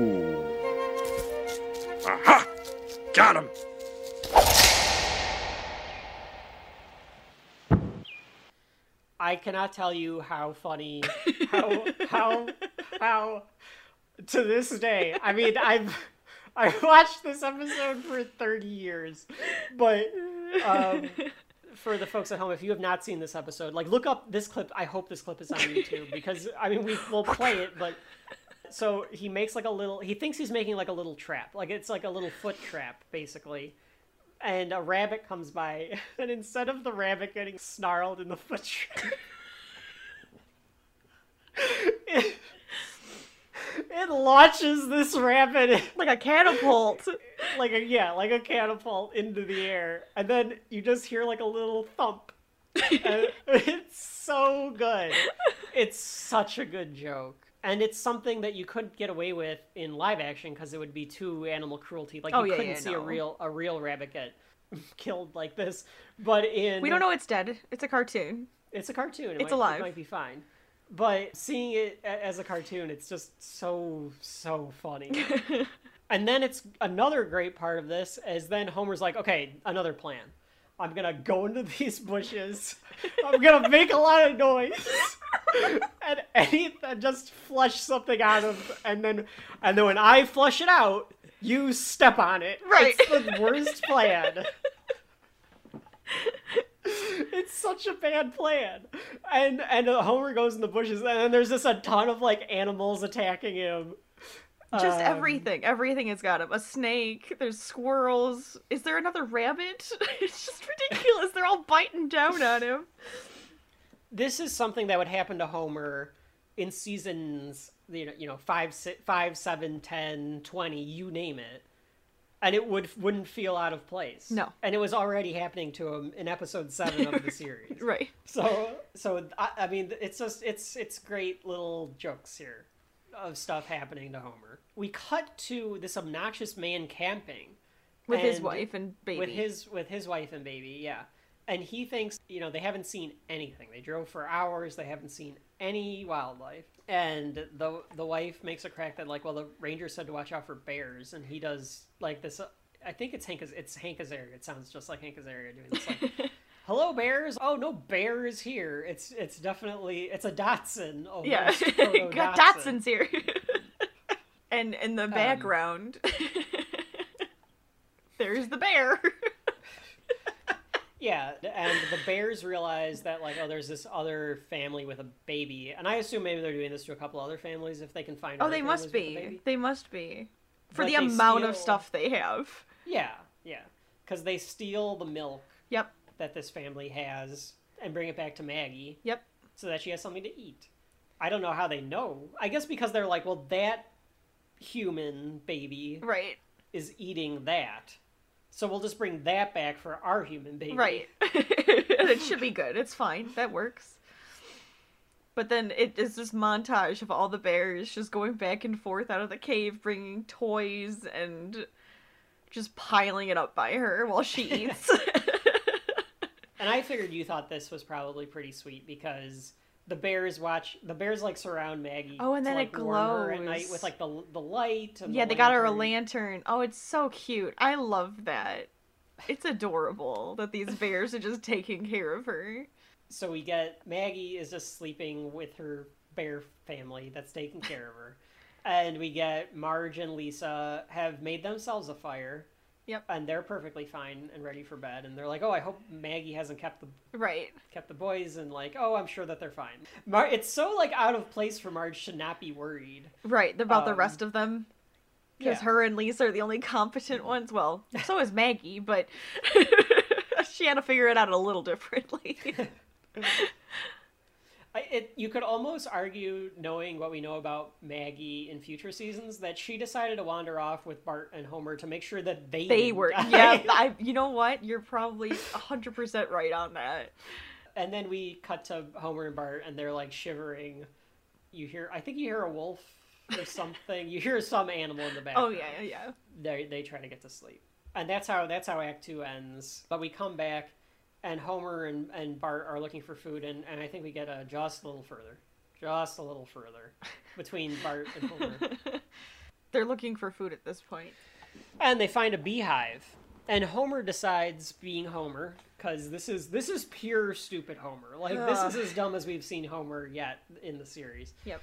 He decides to reach his hand in to grab some honey, and he grabs it and he thinks, oh, it's kind of tangy, and but he didn't just. Yeah, I was gonna say he didn't just grab honey.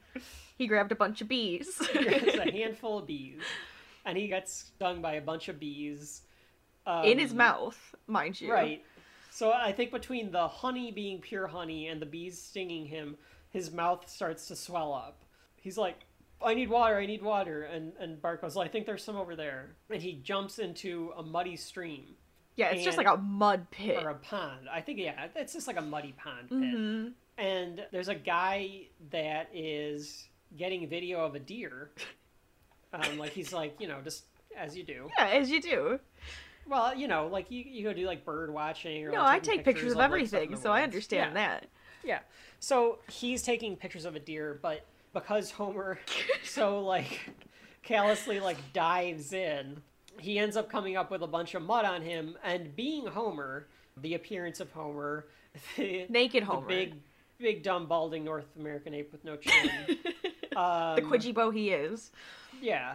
He appears like he looked like Bigfoot to this nature documentarian type guy.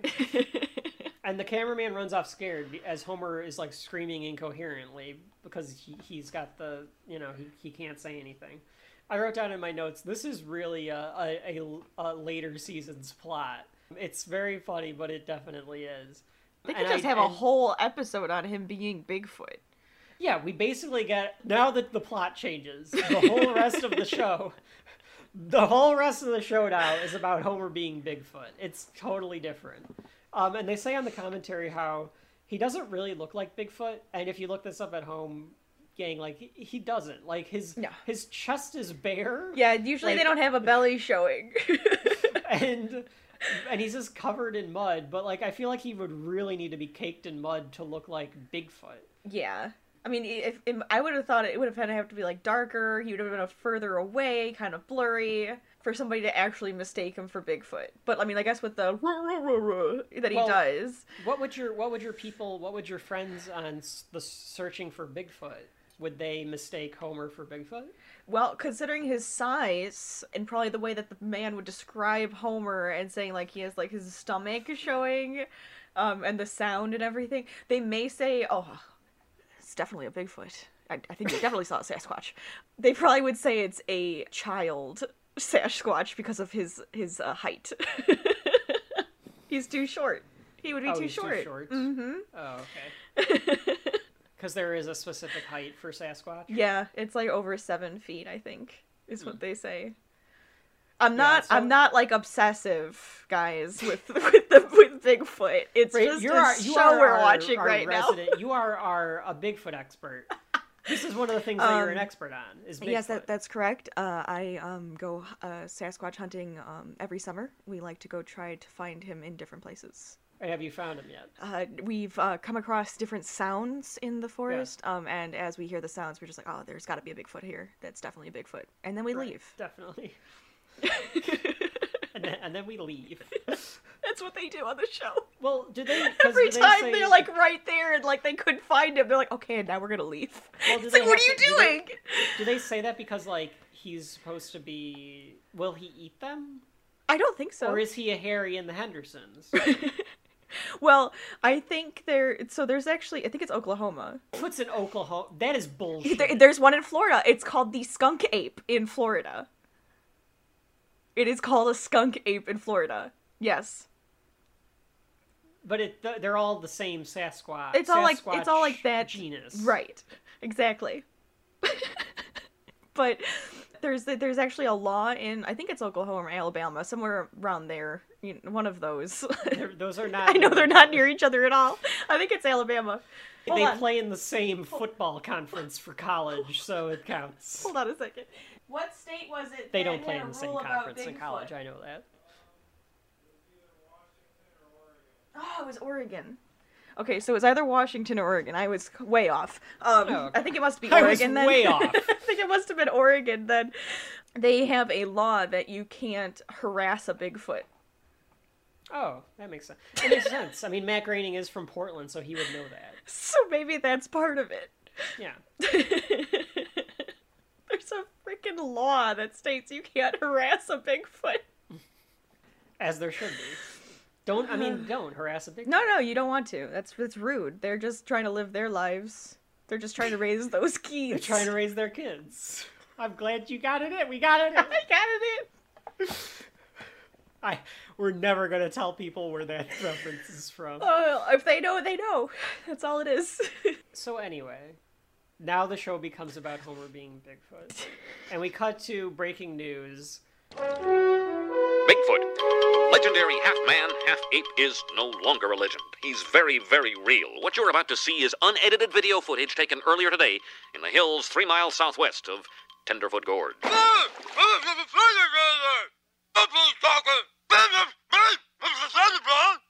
Now, the naturalist who took these absolutely extraordinary pictures was most impressed by the creature's uncivilized look, its foul language, and most of all, its indescribable stench. A popular supermarket tabloid has offered a reward of $5,000 to anyone who brings in the creature alive. Naturally, we'll have more on this story as soon as it develops. We now return you to the president's address, already in progress. But I love at the end of that how he says, we cut to the president's address, already in progress. So, like, we cut to the news, and it's a guy saying, like, the legendary Bigfoot's been found, and already they're like, here's the footage, and they show the footage of Homer as proof that Bigfoot is there. And, like, there's gonna be a reward for it. And it's not Kent Brockman. It's not. It's a proto-Kent Brockman. It doesn't have the Kent Brockman voice. Too. It's a very Swartzwelder type gag, I think, kind of based on like the episodes that he's written, like the kind of jokes that you get out of there. I mean, granted, it could be any one of the writer's jokes, but it definitely seems like that. So now the place has become a huge tourist trap in a day. Like less than a day. Because they know where the Bigfoot is. Now they're harassing Yeah. Bigfoot. This is why this has become a law. This is why it's a law in Oregon. For our listeners in Oregon, don't go out trying to find Bigfoot and harass him. You can find Bigfoot, just don't harass Bigfoot. So there's Bigfoot t-shirts, and I saw Bigfoot, and all this stuff going on at this park that they're at. Apparently you can't kill Bigfoot in Washington. Oh, that's good that they're conserving him. I wanted to make sure it was Oregon, but it's not coming up now. Well, whatever. Go on. Well, we'll run with it. If it wasn't, now everyone thinks it is. It's even better. Yeah. So very quickly, and I think even in the commentary they point out that Lisa and Marge are just found. like, oh, good thing that we found you. Like that's the end of that story. Right. No, now we got Bigfoot to talk about. We've got stuff. This is more interesting. Yeah. They show Marge a picture, and she's like, "That isn't Bigfoot. That's my husband." And we get I don't think she says it's not Bigfoot. I think she just goes, "That's my husband." Oh yeah, that's right. That's my husband. Yeah, she doesn't clarify that it isn't Bigfoot. She says that's my husband, and we get the spinny newspaper articles that say like, "I married Bigfoot." Yep. And then then of course like there's a bunch of news reporters asking like, "What does he eat?" And she of course can't just be like, it's not Bigfoot. No, she's she like, complies. well, I guess his favorite is pork chops. Then there's another spinny newspaper. Yeah, then there's another newspaper that says like, Bigfoot says pork chops aplenty. Oh, that's great. But yeah, so this happens, and this is where we get, are we there yet? Just a little further. Are we there yet? Just a little further. Homer and Bart are still stuck in the woods. Mm-hmm. In the meantime, the bears are going to return Maggie to civilization. So they walk up to like this area where there's a news broadcast going on. And they're like, well, there's people. The guy's like, get these bears off the set. I love that this guy just walks up and is like, no bears, please, bears, get off the set. Stay back, bears. And they just turn around and leave. Like Maggie has fully domesticated this bear family. Oh my gosh. Oh, but it is sad, because the one bear does turn around and looks like sad about leaving Maggie. Well, that's not yet. Oh no! They go back to their cave. Oh, you're right. After they're told, bears get away, bears leave. Yeah, so they go back to their cave. And Homer and Bart stumble upon the bear den, and they're like, Maggie! And Maggie runs up to them and is like, oh, good, I found you. They're backing off and they're doing like that nice grizzlies. So this is where like they're so like they get out of there and Bart kind of says, later grizzly dudes. It's a very Bart 1990 line. Yes, this is where I figured you felt sad that you would have had a tear, Of course I did.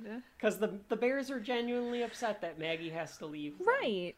But she does leave the pacifier. Right, and still, like she waves. Yeah, that's something to remember her by. It's very cute. I'd like to think that that's something for them to be able to remember her by. Absolutely. And I did write down that was sort of sweet too. They kind of hint that she's figured out how to communicate with them because she does the little wave, but she also does like a little like hand motion too. Right. So they run back into civilization, and Homer, still in his mud. Still covered in mud. Very important to point out that he is still very much covered in mud. Still Bigfoot Homer. And they think it's Bigfoot. So the people start chasing Homer down. And they like go to Bart and they're like, "It's a good thing that we found you." And Bart's like, "What the hell are you talking about?" Right. He's just completely like, "What?" But Homer starts to run away, and even Bart's like, "Run, Dad, run!" Right. And so they trank Homer, which like I feel like they explicitly had to be like, "We need him alive. Do you have the tranquilizer dart?" So people at home didn't think that they shot Homer. Yeah. But Homer's been shot at before a couple of times already this season, so it wouldn't be the first time. Right. But they trank Homer, and I do love that Bart's like, "Oh no, Dad!" And Homer's like, "Avenge me!" Like, and then just falls asleep and starts snoring. Does he start snoring? I think he does, doesn't he? He might. I mean, it would be. I swore he did. If he doesn't, he should have. But then we get this cut to another news report where they have Homer in a tube in his underwear. Where they just hand him a pork chop and he asks for some applesauce with the pork chop. And they're like writing it down. They're doing tests and studying him and... Yeah, but they eventually release him. They decide that they can't tell whether or not he's Bigfoot or not. And it's the weirdest for everything. Like, folks, remember what we said at the beginning of this episode. It's about Homer getting an RV. And it ends with people not being able to tell if he's Bigfoot or not. Which, like, he clearly is not Bigfoot. And on the commentary, even Al Jean was like, "Oh yeah, I was a little embarrassed that this is how the episode ends." John Swartzwelder, who famously will not do commentaries because he's a recluse. He will not do commentaries. I don't know if this came from that script or if this was like part of James L. Brooks's thing of like, let's make it crazy. Yeah. Or if they all just were like, let's just go ham with it. And they all can't decide. And there's like a whole thing like Dr. Marvin Monroe, and there's like this French doctor and this other like crazy looking mad scientist, and they all can't agree whether or not Homer is Bigfoot or not. But they all decide it's either a sub-average human or That's a the brilliant line. beast. Yep. Homer's biggest fear is that the people at work are going to get a field day out of it. But it ends on a sweet note because Marge calls Homer her brilliant beast. And turns out the lights, and that's the end of the episode. It's very cute. This much I believe we can agree upon. This specimen is either a below average human being or a brilliant beast. Stupid egghead. Oh, Homer, my brilliant beast. I mean, it's a sweet episode. It has sweet moments. It has very funny moments. It has very cute moments. What are your thoughts about The Call of the Simpsons? Oh, I really like this one. This is probably one of my favorites from this season. Because I just think it's fun, it's wacky, it's got cute stuff that happens, it's just goofy. I really like it. This is a good one. Yeah, I went back and forth a little bit because watching it, I was like not prepared for how kind of goofy it was, but it is funny. It's a very funny episode, and that's all that you want at the end of the day is it to be funny. So yeah, it feels a little ahead of its time in that way. The Call of the Simpsons. But when we come back, our Simpsons season 1 keeps on rolling. with a very iconic episode in The Tall Tale Head. Spike-haired, bug-eyed Bart Simpson, age 10, is the show star and family brat. Whoa, look at this place. What a dump. He is rude, mischievous, and often in hot water. They sent a note from school. What did you do this time, you little hoodlum? Whoop, get out of the way. I didn't do it. Nobody saw me do it. There's no way they can prove anything. This time, it is Bart's wisecracking T-shirts that are in trouble. This one has been expelled from some schools for its profanity. Another, underachiever and proud of it, has been kicked out of classes from Orange, California to Fremont, Ohio, where Lutz Elementary School was the first to ban Bart. Around school, where tamer Simpson fashions are still allowed, reaction to the T-shirt tempest is mixed. It's just a cartoon, and we won't act like Bart Simpson. If you're an underachiever, you shouldn't be proud of it. The Simpsons network, Fox TV, will say only that Bart respects elementary school principals, even the ones who have nothing better to do than tell kids what to wear. Don't have a cow, Dad. The sad truth is, all families are like us. And the Simpsons, even Bart, are not necessarily a bad influence on kids, according to some psychologists. This is something that they can grab onto and identify with. If Bart's having problems and making it and doing okay, maybe I can make it and do all right, too. J.C. Penney's, the biggest Simpson merchandiser, has decided not to reorder the shirts that some schools have banned. But with a variety of Simpson items selling at the rate of 1 million per week, educators can't keep Bart out of school. Chris Bury, ABC News, Fremont, Ohio. This is one of those where in the past year, not to date the episode, but it is where people were saying, oh, the Simpsons predicted it because of all the people taking down statues. Interesting. But that's not really what's going on in this episode. No, like, it's at all. not. No. In fact, it's not for several seasons where there's like a reason to take down Jebediah Springfield's statue. That's even truer.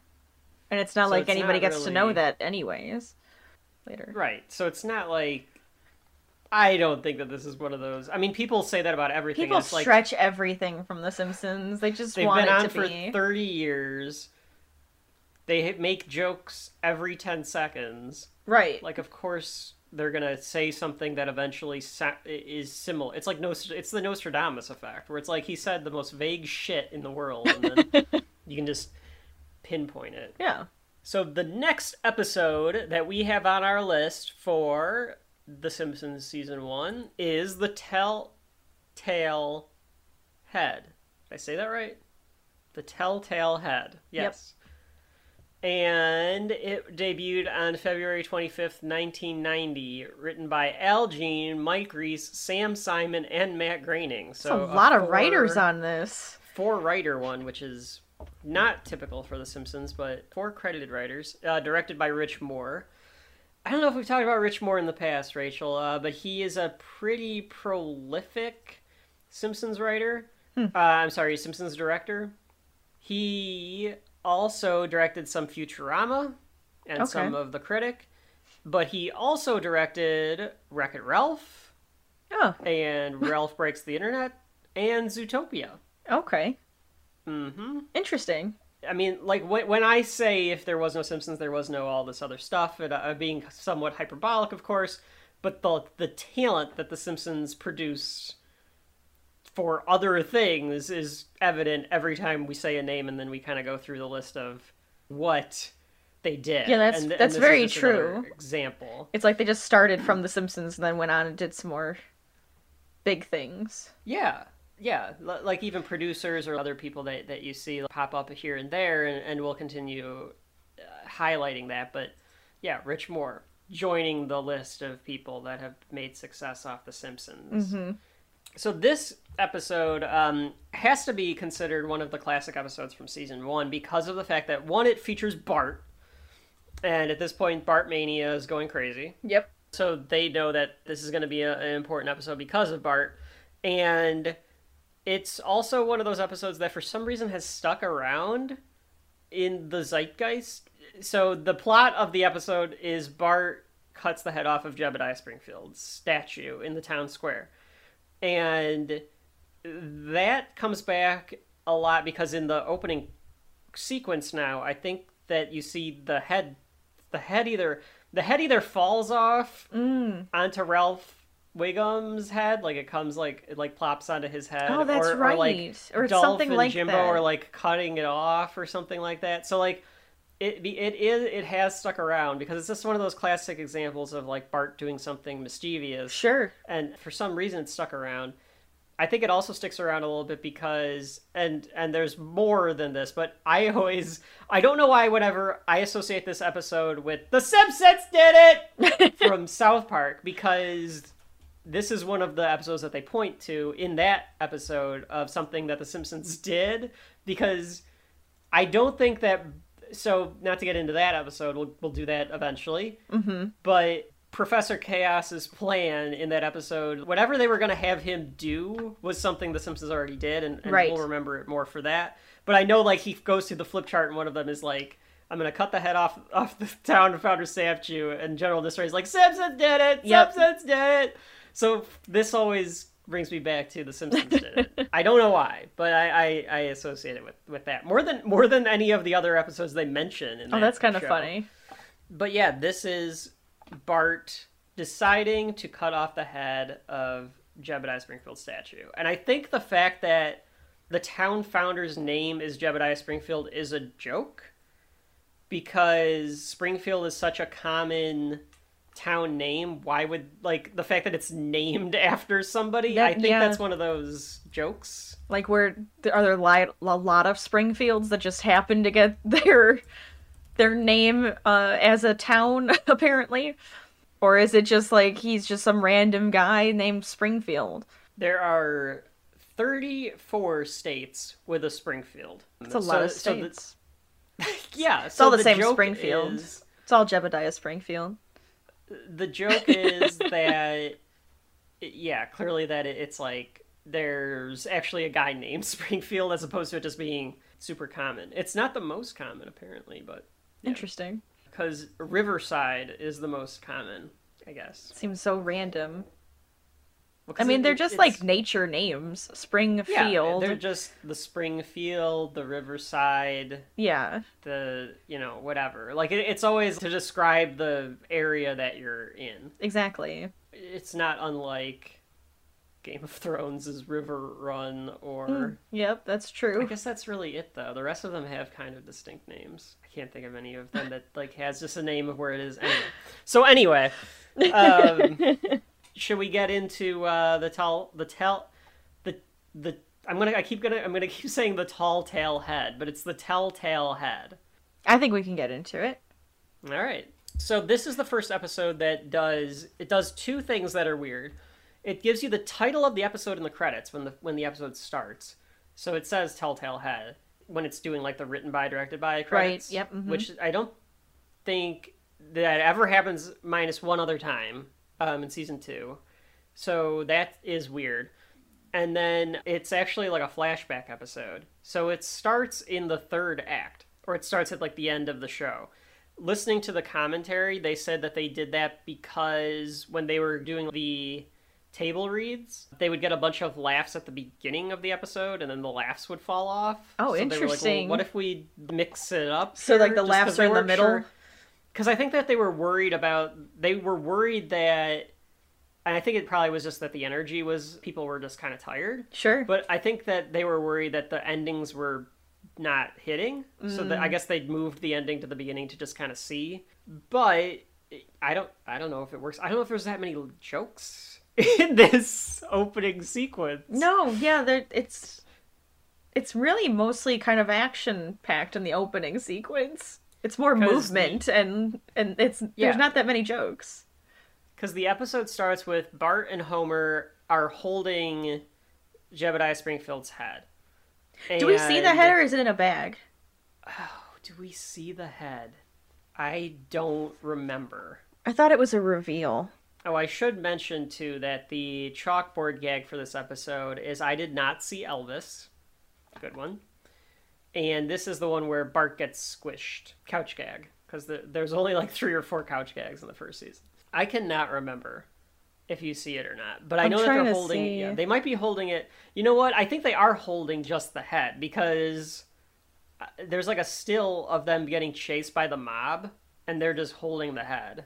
Okay, I thought maybe we didn't know until later, and like it falls out or something. Now I really feel like I have to turn on the movie. Wait, I haven't. No, because I think that makes sense because Bart shows it to the family later, so I think that makes sense that it's not like hidden. But what ends up happening is they're being chased by a mob.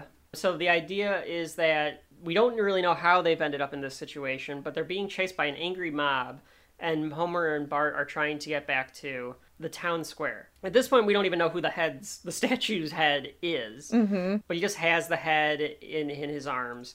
They turn the corner, there's a mob that advances on them, and then they end up in the town square. So before they can be attacked, Bart tells Homer to leave, and he'll just take the brunt of the mob. And Homer says that they'll die together like a father and son should, which is a nice little touch by Homer. Bart climbs the statue, and he asks them to spare their lives and listen to how he ended up in this situation. So this is how we end up getting into the flashback, because the mob, for some reason, and this is this the first mob that we get of Springfield? Oh, I'm pretty sure. A commonality, like there's a lot of commentary about mob mentality, I think. I would think so, yeah. From the town of Simpsons Springfield. And the town of Springfield. Well, one of the things I really like about this episode, and one of the things I really like about a lot of the shows we'll talk about, like our favorite shows probably, is the world building that happens. So this is the first episode where I think we really establish Springfield. You learn about the town founder, you learn about their weird town pride that they have, and you meet a lot of characters. Like, looking at the wiki, this is the first episode where you see Sideshow Bob, Reverend Lovejoy, Jimbo, Kearney, Dolph, Apu, Krusty, outside of the shorts. You get an idea of, like, the one thing that unites them is Springfield. Is just the idea of the town. Well, the interesting thing, too, is every time they talk about, like, the founder and make it this little... It feels like a little town, which is interesting, because sometimes they make it feel like it's this big, like, city, and then sometimes it feels like a little town where everybody's in everybody else's business. Well, and that's... that's obviously by convenience, but it's also, like, by design. It's as big as it needs to be when it needs to be. It's as small as it needs to be when it needs to be. That's typical Simpsons. So Bart climbs the statue, and he tells the mob, just let him explain the story. And they're like, how long will that take? And he says 23 minutes and something, which I think is the length of the episode. Yes, which is a typical length of a Simpsons episode. Yeah, that's the joke. And we end up getting into the flashback story of how he got here. So it starts with the Simpsons are getting ready to go to church, which, again, I think this is probably the first time we see them going to church. Yes. And it's one of those things where it's like, back then, this was such a controversial family, and they were like such a bad family to replicate. They go to church every Sunday. Right. It's one of those things where it's like, I don't think, I mean... Obviously, again, we're in the middle of the pandemic, but I don't think a lot of people would say they probably go to church every Sunday anymore. No, so, I think a lot of people just go on the holidays at this point. Well, it's just like, it probably depends on your region. Like, it probably depends on, like, where you are or what kind of religion you are, but... Well, we also know people who that would probably go, like, 3 times a day if they could. Sure, but I'm just saying... The idea that they're a bad family who goes to church every Sunday, and it's just odd. That would almost be like a plus. Like, you wouldn't... don't see... So I think, yes, they do go to church every Sunday. However, the way they are at church kind of also depicts, like, bad families. So it's kind of, yeah, you're right. They go to church every Sunday, but they only go because Marge wants to. Well, and maybe that's one of those small town things where it's like, you have to go to church or you'll be kind of like ostracized. Right, because everybody knows your business, and it's like, oh, I didn't see you there last week. Like, one of those. Well, I was thinking it more of, and granted, I don't watch a lot of sitcoms, but I don't think that you'd see a lot of people going to church on, like, sitcoms. No, I don't know nowadays. No, I don't think so. Almost because, like, you wouldn't want to pin them down as a specific religion. Yeah. That could But like be why. they don't really do that with The Simpsons. South Park is Catholic. Like the kids, except for Kyle, are Catholic. Right. In The Simpsons, they're some kind of Christian. They're some kind of Protestant. But you don't really know. It's left more vague. Yeah. And obviously South Park does it for the jokes. But The Simpsons, I think it's purposely done that way so that they're a little bit some more kind of open. Christian. Yeah, but they don't want to get into what it could be. So anyway, they're getting ready for church, and Homer is watching football. He's gambling on it, of course. He doesn't want to go to church, but he's listening to the game on the way, and he doesn't want to go in. On the way in, Bart is listening to music in the most 1990s style Bart you can imagine. He's like dancing and stuff. Like you'd never see him. I don't think you'd see him doing this like 3 years from now. It just looks so like little kid 1990 to be doing it. I laughed because Marge goes, "A personal stereo." Like it's the Walkman. Yeah. Oh, it's such an old device then too. Because it looks like it's like plays cassettes and has a radio on it. That's what it looks like. Yeah, I think it's a radio and plays cassettes. Because I think Bart is listening to a cassette. Right. And Homer doesn't want to come in because he wants to listen to the end of the game, but Marge yells at him that he needs to come in. So he gets the idea to take Bart's, I'll just take the boys' episode, and decides that he'll listen to the game during church. And this is Reverend Lovejoy. So Reverend Lovejoy, much more of like the fire and brimstone-y giving the gospel reverend at this point. Yeah, throwing his arms up and being a little more animated than what we'll end up seeing of him, which is kind of a lazy minister. Which, I mean, but they do account for that as he goes on of how he kind of lost his passion for it. Right. So they do kind of explain how he could go from one to the other. In Sunday school, so they're asking who can go to heaven. Who's allowed into heaven. Right. And the kids just keep asking questions. And this felt like a Matt Groening skit almost, because it felt like like his Life in Hell style. Right. Where it's like, okay, if you just open this up, if it's too abstract, the kids are just going to ask you a million questions. Right. Well, because now you said like, well, who exactly? And then they're going to be like, oh, can this type of person, can this animal go to heaven? Right. Right. I said that she was giving bad answers because they were like, am I going to get to see like my dogs in heaven or this? And she's like, I don't know. And yes, and like she like, it basically drives her nuts. But, right. Yeah, she pretty much says like, no, only if you come to church, then you get to go to heaven. And that's kind of very like, specific. Yeah. I laughed when she goes, is a little blind faith too much to ask? Like, she just can't take it anymore. Yep.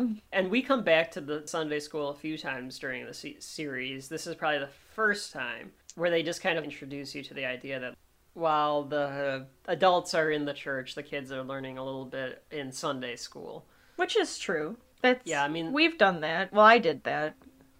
Yeah, I think I don't remember doing that, but I mean, we had Sunday school. Well, it was literally had. It was like, so like during church, then they would have the kids go downstairs, and then they would do, I don't remember what we would talk about or do downstairs, and then it was like the gospel interpreted for children. Basically. I think it must have been, and then we'd go back upstairs for the host. The rest of the and then that was the end of it. And I always felt faster doing it that way than actually just staying upstairs. So maybe that was another reason why. But we actually had, like, you had to go for an hour. Well, then you're just talking about, like, those religious classes after school where they would make us go to, like, another room and they would come and do all of that. Yeah. That was different.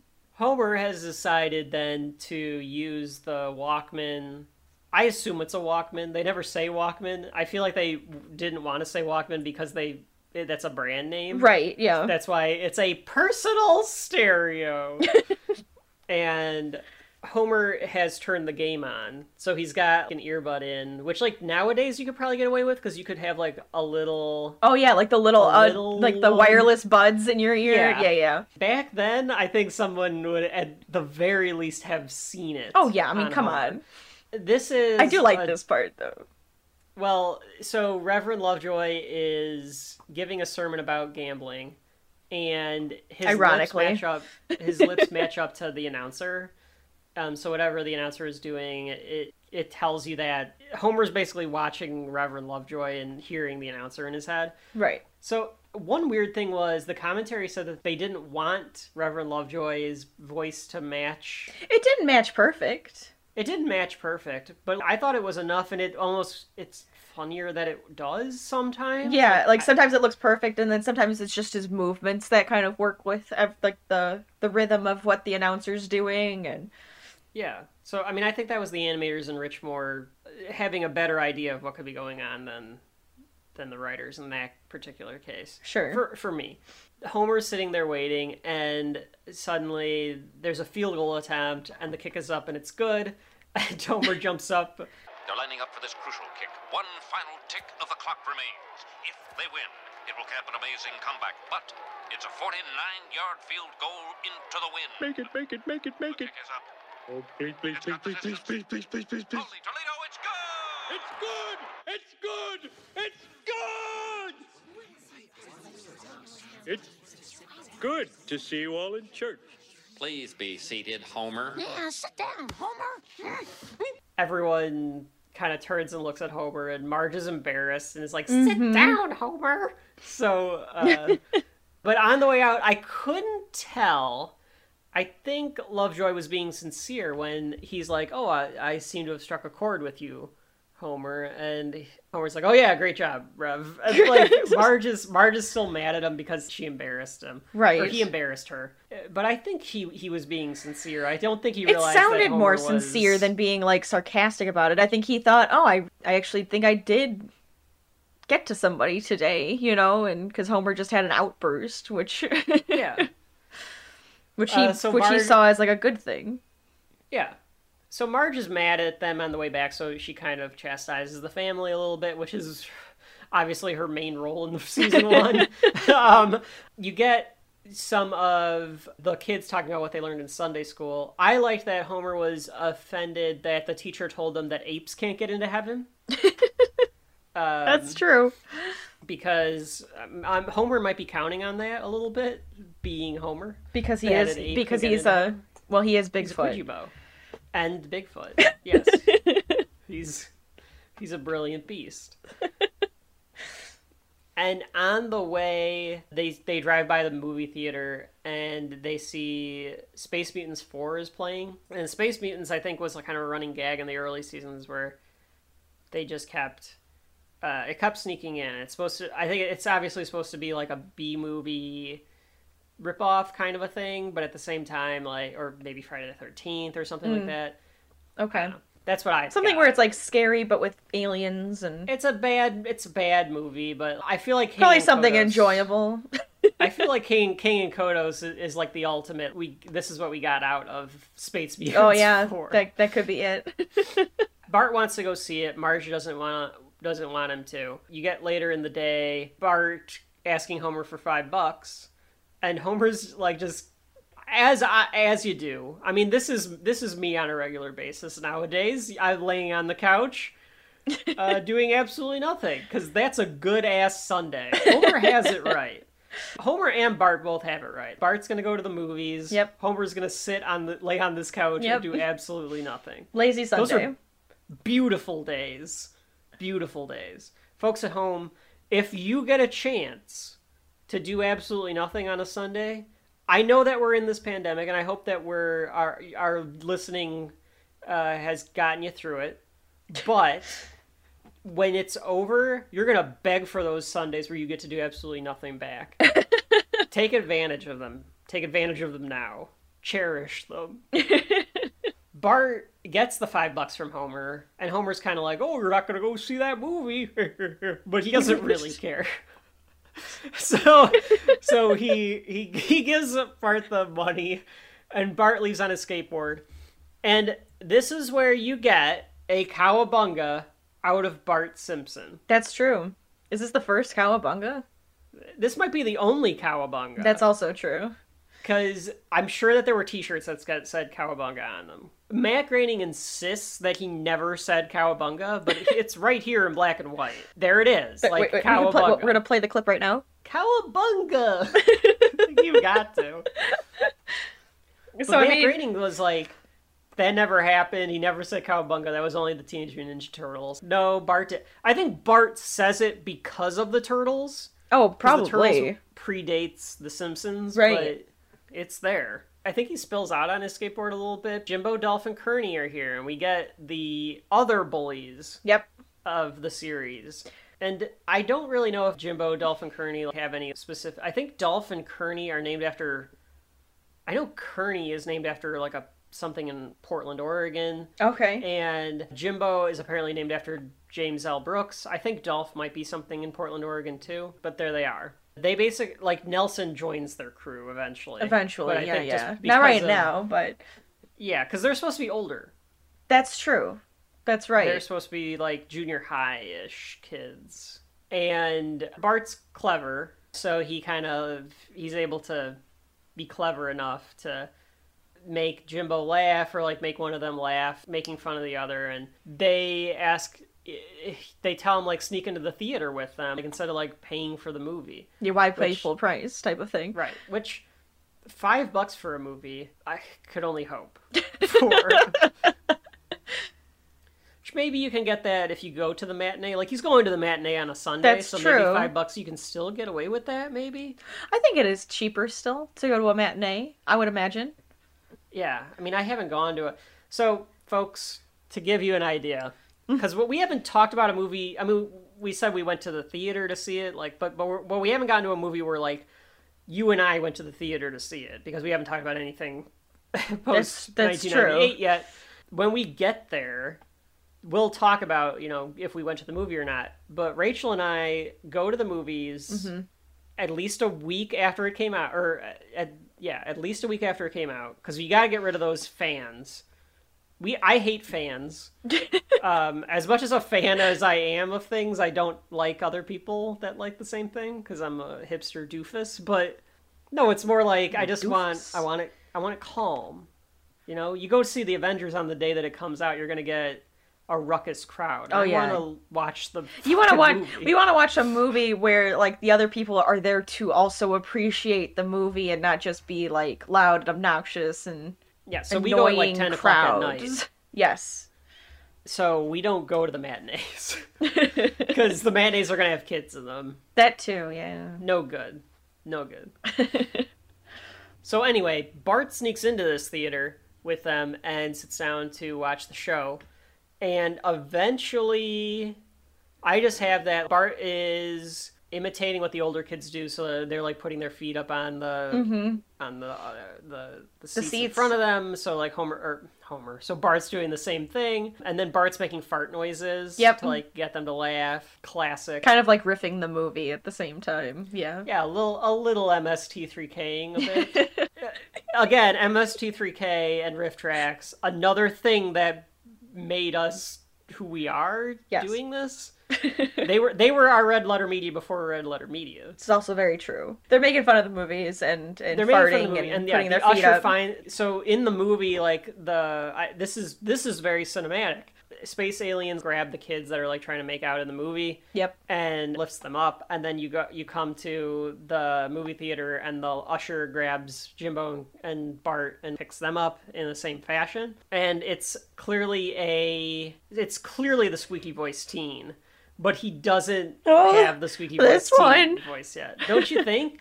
It's gotta be the pimply faced guy. Yeah.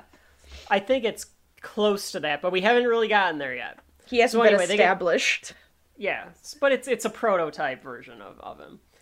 And the manager kicks them out, and they decide to go to the Quickie Mart. And Bart is buying squishies while Jimbo, Dolph, and Kearney are shoplifting. And we get our first appearance of Apu, Nahaspio Pedalon. It's a fantastic character. Voiced by Hank Azaria. And here's the thing. In 20... whatever year we're recording this in... It is. You got to keep it open for people who are listening to this 20 years from now. But Nowadays, Apu is kind of more of a controversial character. I could see that. He's got a stereotypical Indian accent, and he's a shopkeeper, like a drugstore shopkeeper, the Quickie Mart, a Right. 7-Eleven type of guy. And it's a stereotype to be like an Indian person or Pakistani person would own like a 7-Eleven. Even back then, it was probably a stereotype. In fact, they didn't want this to, according to the commentary, they didn't want ethnic voice, or I can't remember like what the phrasing was that they used. Sam Simon said, don't do anything like that. Okay. But Hank does the voice in the room. The room goes nuts because the room must have, during the read-through, must have just like, for some reason it connected. So they said like, okay, well, I guess he's Indian now. Like, what's the name of this character? Because I don't know if they name him in this, but eventually in this season he gets the name Apu Nahaspima Padawan. Right. He gets a full name, right? Which is, I think he may have just been Apu in this, because when Homer goes there, later on in the season, I think he's called Apu, right? Or is that? Or did they even say that in this one? Eventually they name him Apu. I can't remember if they say his name in this one or not. But it is his first appearance. And he is a great character. Yes, he might have been like a one-note stereotype joke. But he is kind of lovable. But yeah, well, he's a lovable guy. And he gains a lot of character. Oh, absolutely. He's got an arc. Like, he's one of the more fully developed Springfielders. I like Springfieldians in the show. And as much as a stereotype as he might be, I do think for people that kind of were growing up with The Simpsons, you probably learned a lot about Hinduism and stuff like that from Apu. That's true.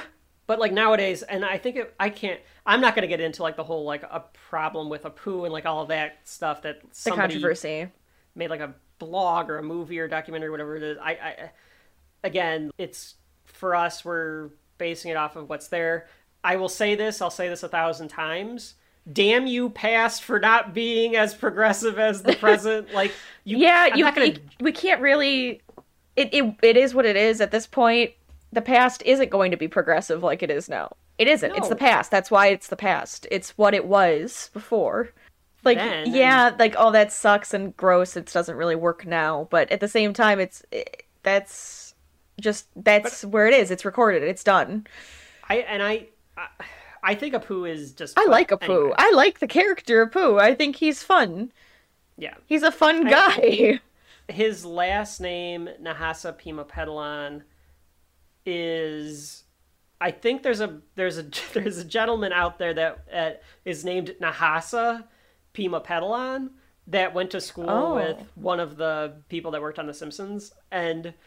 I think it was Rich Moore. I think I'm going to get who it was wrong, but I know in one of the commentaries they say that the story is, and I'm just stealing a story from the commentary, but none of you people are going to listen to it. So the story is that in gym class, the gym teacher would do like roll call, and they'd go to Nahaspima Padawan, and they'd just go, there's my guy, because they didn't know how to say his name.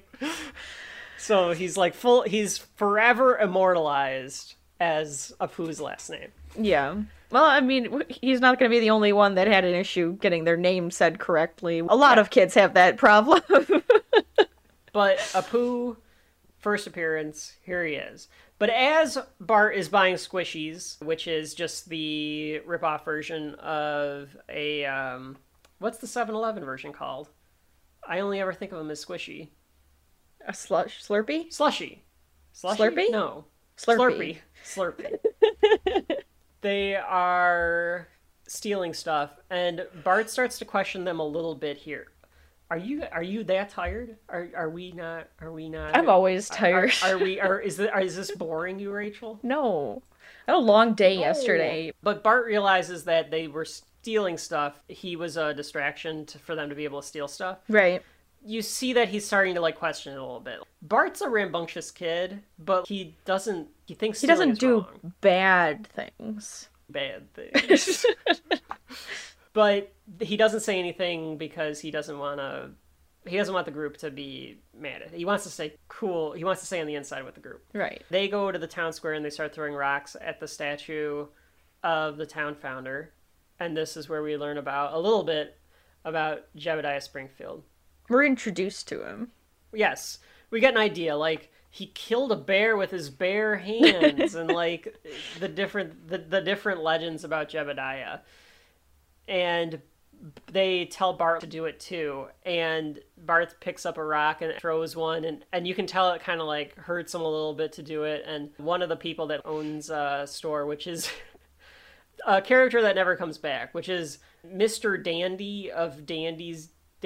Candy Most Dandy... I don't think that ever comes back. Does ever. not come back. I don't even think it's in the virtual Springfield game. No, I don't think it is. And I played that game way too much. And I don't think it is in that game at all. You had to collect all the cards. I did. I was a completionist. So they decided to go cloud watching, and they're saying like a bunch of different things that like the clouds look like, which folks, I hope that people still go cloud watching. I can't say that I've done it in 20 years because I just don't think I have. I don't even think like in college. Like I feel like people in college that would sit on the quad and do nothing, that's kind of as close as you get. Probably. Where you could just relax in the sun. Now I want to go do that. It's sunny right now. I'm just going to go outside. Bart sees one that looks like the statue with its head cut off.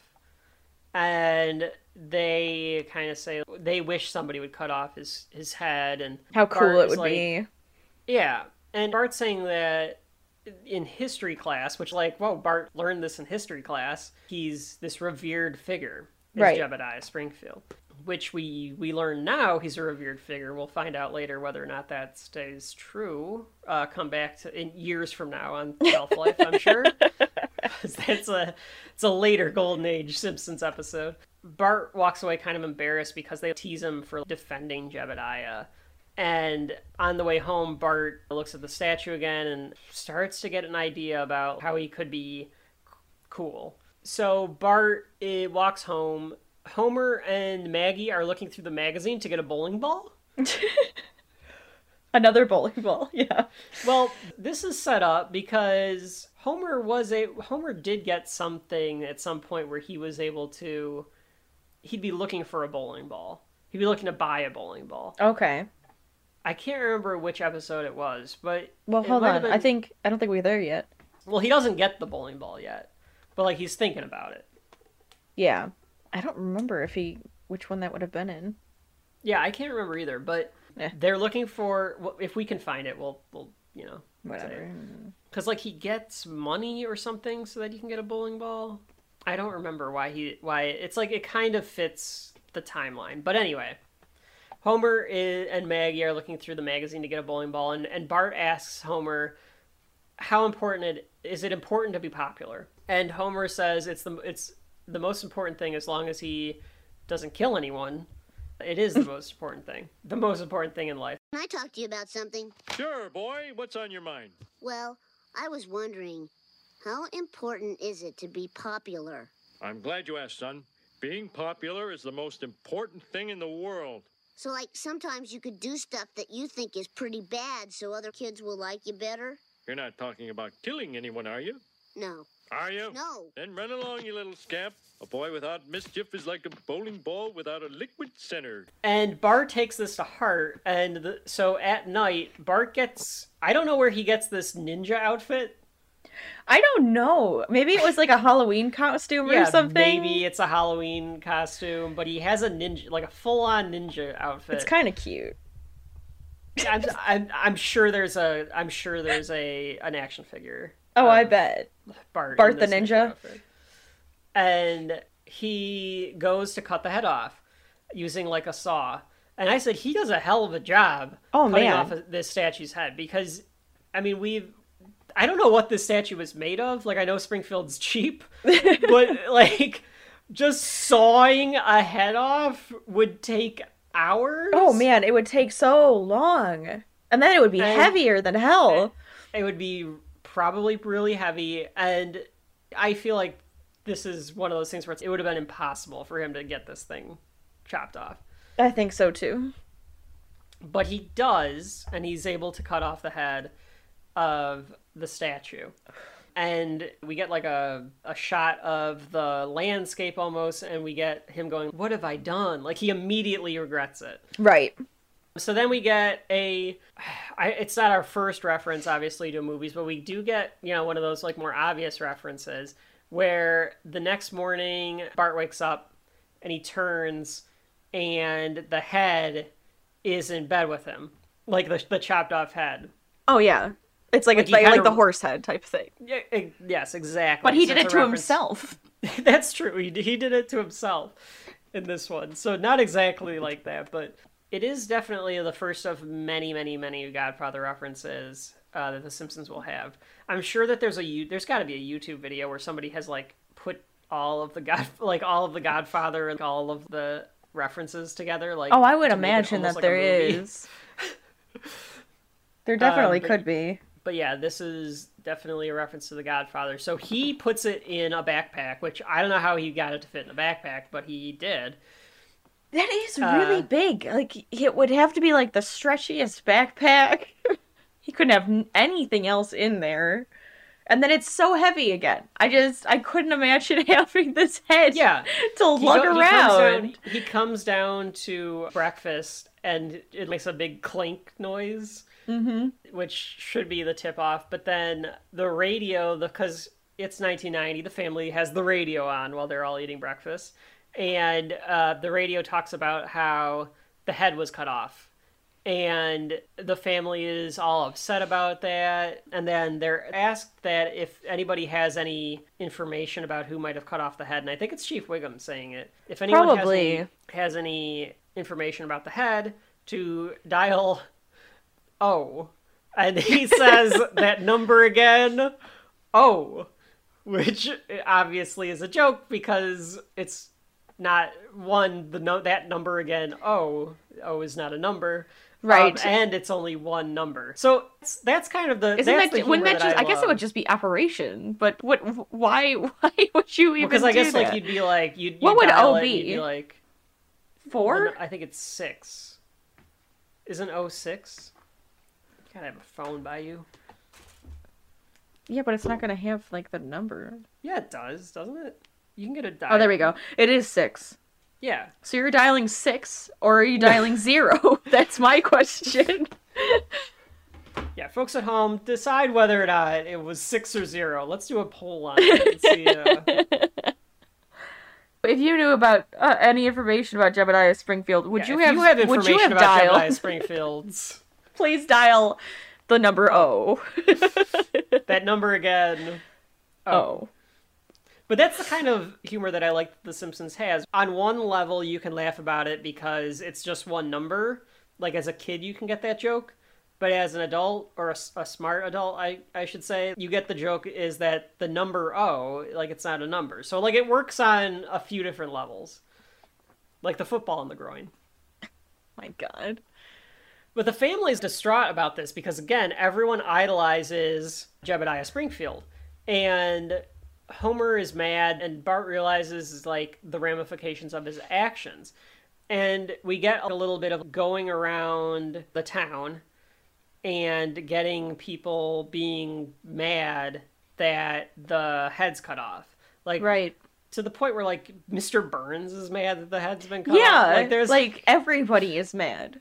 Everybody really, truly loves the town they're in, apparently, because why else would you be mad that just this random statue in town square got its head chopped off? And Moe's bar, people are mad. The retirement home, people are mad. And it's just, like, all over the place. And Bart is getting, more and more, like, paranoid. Right, he's upset at this point. He doesn't know what to do.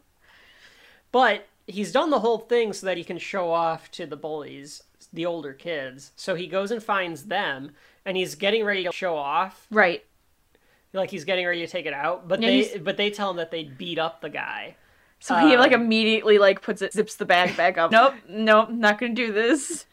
Yeah, he's like, you guys said that you want to do that. And exactly. They go, like, that was just cloud talk. Yeah, cloud talk. which I'm gonna try to use at some point. But that was just cloud talk, because I mean it is. It's just cloud talk. It's just I didn't cloud mean talk. it. At this point, the head starts to talk to Bart, and I was trying to think of. I feel like that this is. I mean, it's obviously supposed to be like Bart's conscience Right. or whatever. But you get the idea of Jebediah Springfield, what his voice would be like. Right. But I was trying to think of what this reminded me of. I feel like I had it when I was watching the episode. It does seem to like have an idea. I don't know, but it seemed like some kind of reference, and if not a reference, just kind of Like that type of like a trope story where trope. it's yeah. Where it's like he's conscious, starts talking to him. So it's the inanimate object that they have starts talking to him as the conscience. Yeah, that is like a trope for a story. Absolutely. Bart is at home, and I think this is where it definitely gets to him. Get your opinion on this, Rachel. But Krusty is saying that you need to turn in the culprit, and if you know who did this, we need to find who did this. And the fact that Bart's hero is Krusty the Clown, and now Krusty hates him. Right. And I think that really crushed him. Yeah, I think like that is like the tipping point where like Bart realizes, okay, he can't get away with this now. Like he needs to figure out how to get the statue back. Yeah, I think he really wants to like fix it, but he's not gonna be able to fix it. Yeah, and because he's not able to fix it, he decides to bury it in the backyard. Yeah, like why is he burying it in the back? I would have just put the head next to the statue and then just walk away. Just there it is. It's back, okay? Just fix the statue. If it was me. Like that's what I mean in real life this has happened before where like some jackass steals something. It happens sometimes. I remember this happening at our high school because of course our high school was weird, but I don't think this is weird, but yeah, well, go on. there was like a pile of during that like Christmas time when people would give mittens and shit to the homeless people. Oh, toys for kids, and someone stole it. Oh, and I remember like on the news that like the kid like the like the kids news that would come on during the day. Them being like, you've hit a new low, you stole, like, I feel like that, and like, it would just show up the next day, or like a day or two, because it was like, well, crap, like, somebody's gonna, like, oh, I did kind of do, like, a bad thing, yeah. Or they just didn't want to get in trouble. So, like, yeah, that makes more sense. Or, like, because, like, even in my college, like, you'd go to the dining hall, and people would steal, like, the silverware and plates and cups and stuff for, like, I guess just personal use in the dorms. But then, then they have, like, a bucket that says, okay, well, just bring it back when, at the end of the term. And people would. They would just put it in there. I'm like, seriously? Why did you steal that? Well, and a fork, definitely the equivalent of the statue of Jebediah Springfield. I know, I'm sorry. I didn't have another example in my head. But you are right. He should find a time. He should do the same thing. He should ninja out of the house.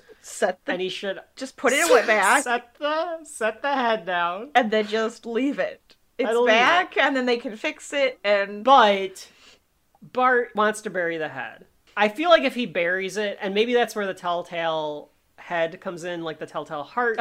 He's trying to bury it. Yes, of course. See? It's the beating of the hugest heart! Lisa saying it in that episode, I tried. Is years away, is again one of my favorite moments. But I mean, I think I hear something. Again, our Simpsons episodes just references to other Simpsons episodes.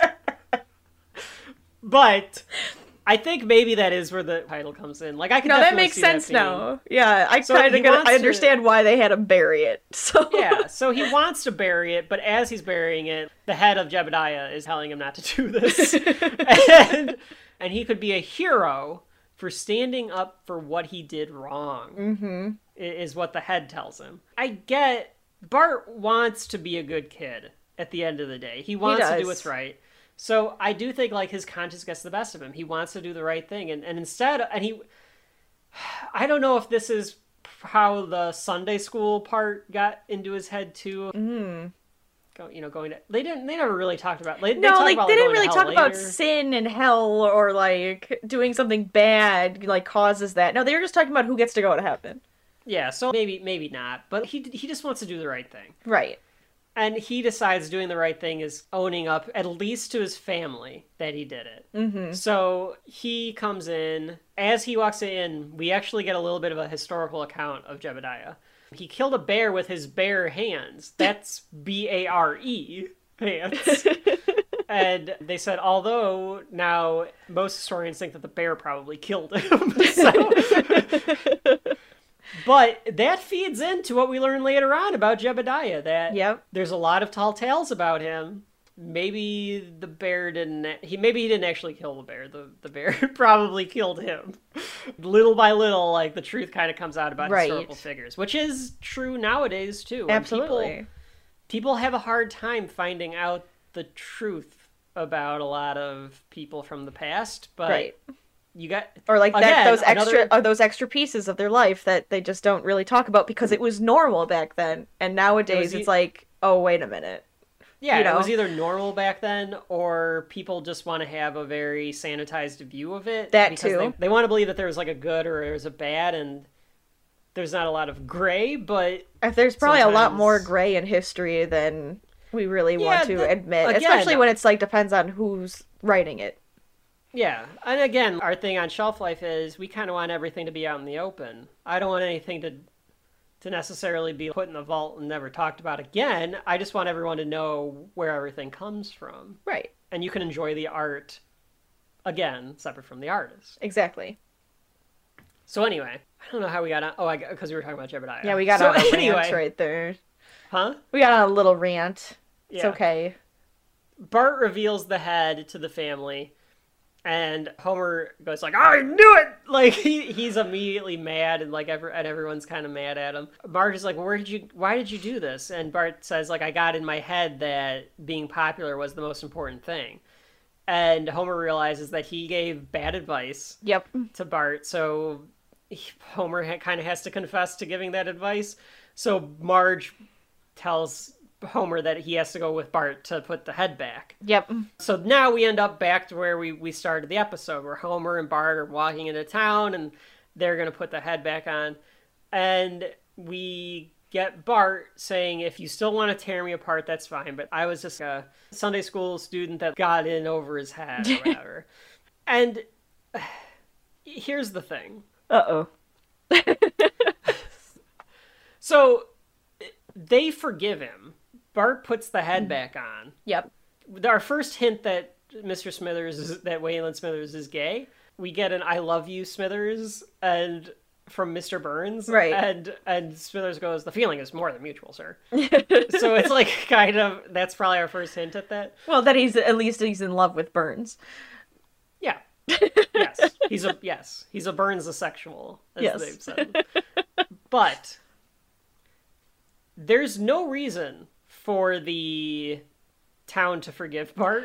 Yeah, not really. They don't reprimand him at all at this point. Bart doesn't really... Bart just kind of sets the head back on. Yeah, so, they don't, fix sense. it. They need to, solder it or something. I think it makes sense that the head kind of falls off in the beginning of the credits nowadays. Yes, because it's just set on he there. Just sets it on. There is an alternate version of this ending. Oh. Is there really? Mm-hmm.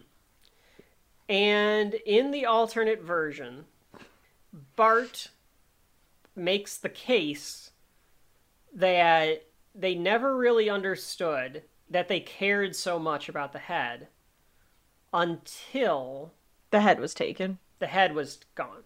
Interesting. So you don't really know that you love something that much until it's gone. It's that saying. Now, apparently they had to put that into the original episode because the FCC required at the time that there be at least 28 seconds of educational content in every animated show. I don't know what has been educational about in 28 seconds about any of the prior episodes, but apparently there wasn't anything educational about this episode. Interesting. But it was only when it first showed. So, our DVD doesn't have that. Maybe it's on there, as an alternate cut or something like that, but that's not how the episode actually goes. Right. But I don't know. Maybe we can find it on YouTube and see what that was like. Well, that's my story. And if you still want to tear apart this young Sunday school student as he stands on the brink of salvation, I await your wrath, but I'd like to add one thing. It wasn't until I removed the head of Jebediah Springfield that we realized we were taking our heritage for granted. That was a crime, too. One I think we are all guilty of. Yeah, the kid's got us there. Got a point there. And I know that I'll always feel an inner shame far greater than any punishment you could dish out. Far, far greater. Far, far, far, far greater. Somehow I don't feel like killing anymore. Neither do I. There. Forgive me, sir. No problem, Bart. That's the end of the episode. The end of the episode is Bart and, like, the town is kind of surrounding the statue, I guess, and singing Kumbaya or whatever. And Homer and Bart leave. And I do love Homer's last parting words, which is, "Good going, son. But remember, most lynch mobs aren't this nice." Right. So, like, he does, like, it's a tale of things. There's your learning part of this episode. Yeah. Lynch mobs aren't nice. Okay, got it. And the episode ends with Bart learning a lesson. I don't know what the lesson really was. That popularity isn't everything? Yeah, I guess it is, like, don't do something stupid just to be popular. Yeah, don't go against what you... He went against his gut on that one, I think, as well. Because it was like... Right. The stuff was telling him that these guys aren't really that good, considering they were shoplifting and doing all of that stuff, breaking the rules. And he was just like, but I want to be popular. And so he went against his gut and did something bad, which made him feel guilty, which, I mean, that's a good thing. At least he has some type of moral. But that's kind of what he learned from it, I would think. Right. And I think that is the lesson that a lot of the folks at home, I mean, not the folks at home. I think the folks at home are the smart percentage. They're probably a bit more clever, yeah. Yeah, but, like, there's a lot of YouTubers, TikTokers, Snapchatter, I don't know, whatever the kids are doing nowadays that could take that. Because, like, there's so many dipshits out there that do stupid crap just to, like... To be popular and get attention. Views and be popular. And it's... Unfortunately, it works a lot of the time. But it does. It's a lesson to be had. So, Rachel, what did you think overall about the Telltale Head? Take your time. We got all day. Shut up, Kevin. I think the Telltale Head is an okay episode. It's not like one of my favorites, but I do like it. I think it has like a lot of moments in it, which is nice. I don't know what to say. I really don't know what to say. I think I liked it. I liked it. I wrote my final thoughts just are, I can see why it's well remembered. Especially for the time. It's Bart-centric. There is a little lesson. That's true. It does have the little lesson and everything. I do like it. I do like this episode. I don't think there's a lot of jokes in it. No. But I can see why it's well remembered. Right. It does just feel like a story more so than like joke after joke type of episode. Like when we get to the end of the season and we rank them, maybe a spoiler alert could be like, I probably have this in the middle somewhere. Yeah, I was thinking middle. Because I think there are a couple that we could definitely put at the end of that list. So. Yes, very much so. But see, is there anything else? A sign gag that we didn't talk about. Space Mutants 4, the subtitle for Space Mutants 4 is The Trilogy Continues. So there's another like subtle joke. Yep. Space Mutants 4, the trilogy continues. And Bart recognizes Jimbo because he's the worst kid in school. So again, it's another thing where like you get popular by being a jackass. Sure. Or at least you're just like known, even if you're the worst, you're very well known. Oh, and I should also point out that this was the first episode with Tress MacNeille doing voice acting, because she did Dolph and the Sunday school teacher in this episode. And Tress MacNeille would do the voices of different characters here or there. A lot of the teenagers she would do, but she does Mrs. Skinner. She does Agnes Skinner. Okay. So that's probably her best. That's her best work. I would think so, Agnes. Yes. We'll get to her. But she does like different people here and there. Mm-hmm. Yeah, so that will do it for the Telltale Heads. Oh, come on. We have at least the damn... All right, folks. We're out of time again. We'll be back I don't know if we'll be back in Springfield next time, but we'll be back again. Thanks for coming. Yeah, thank you.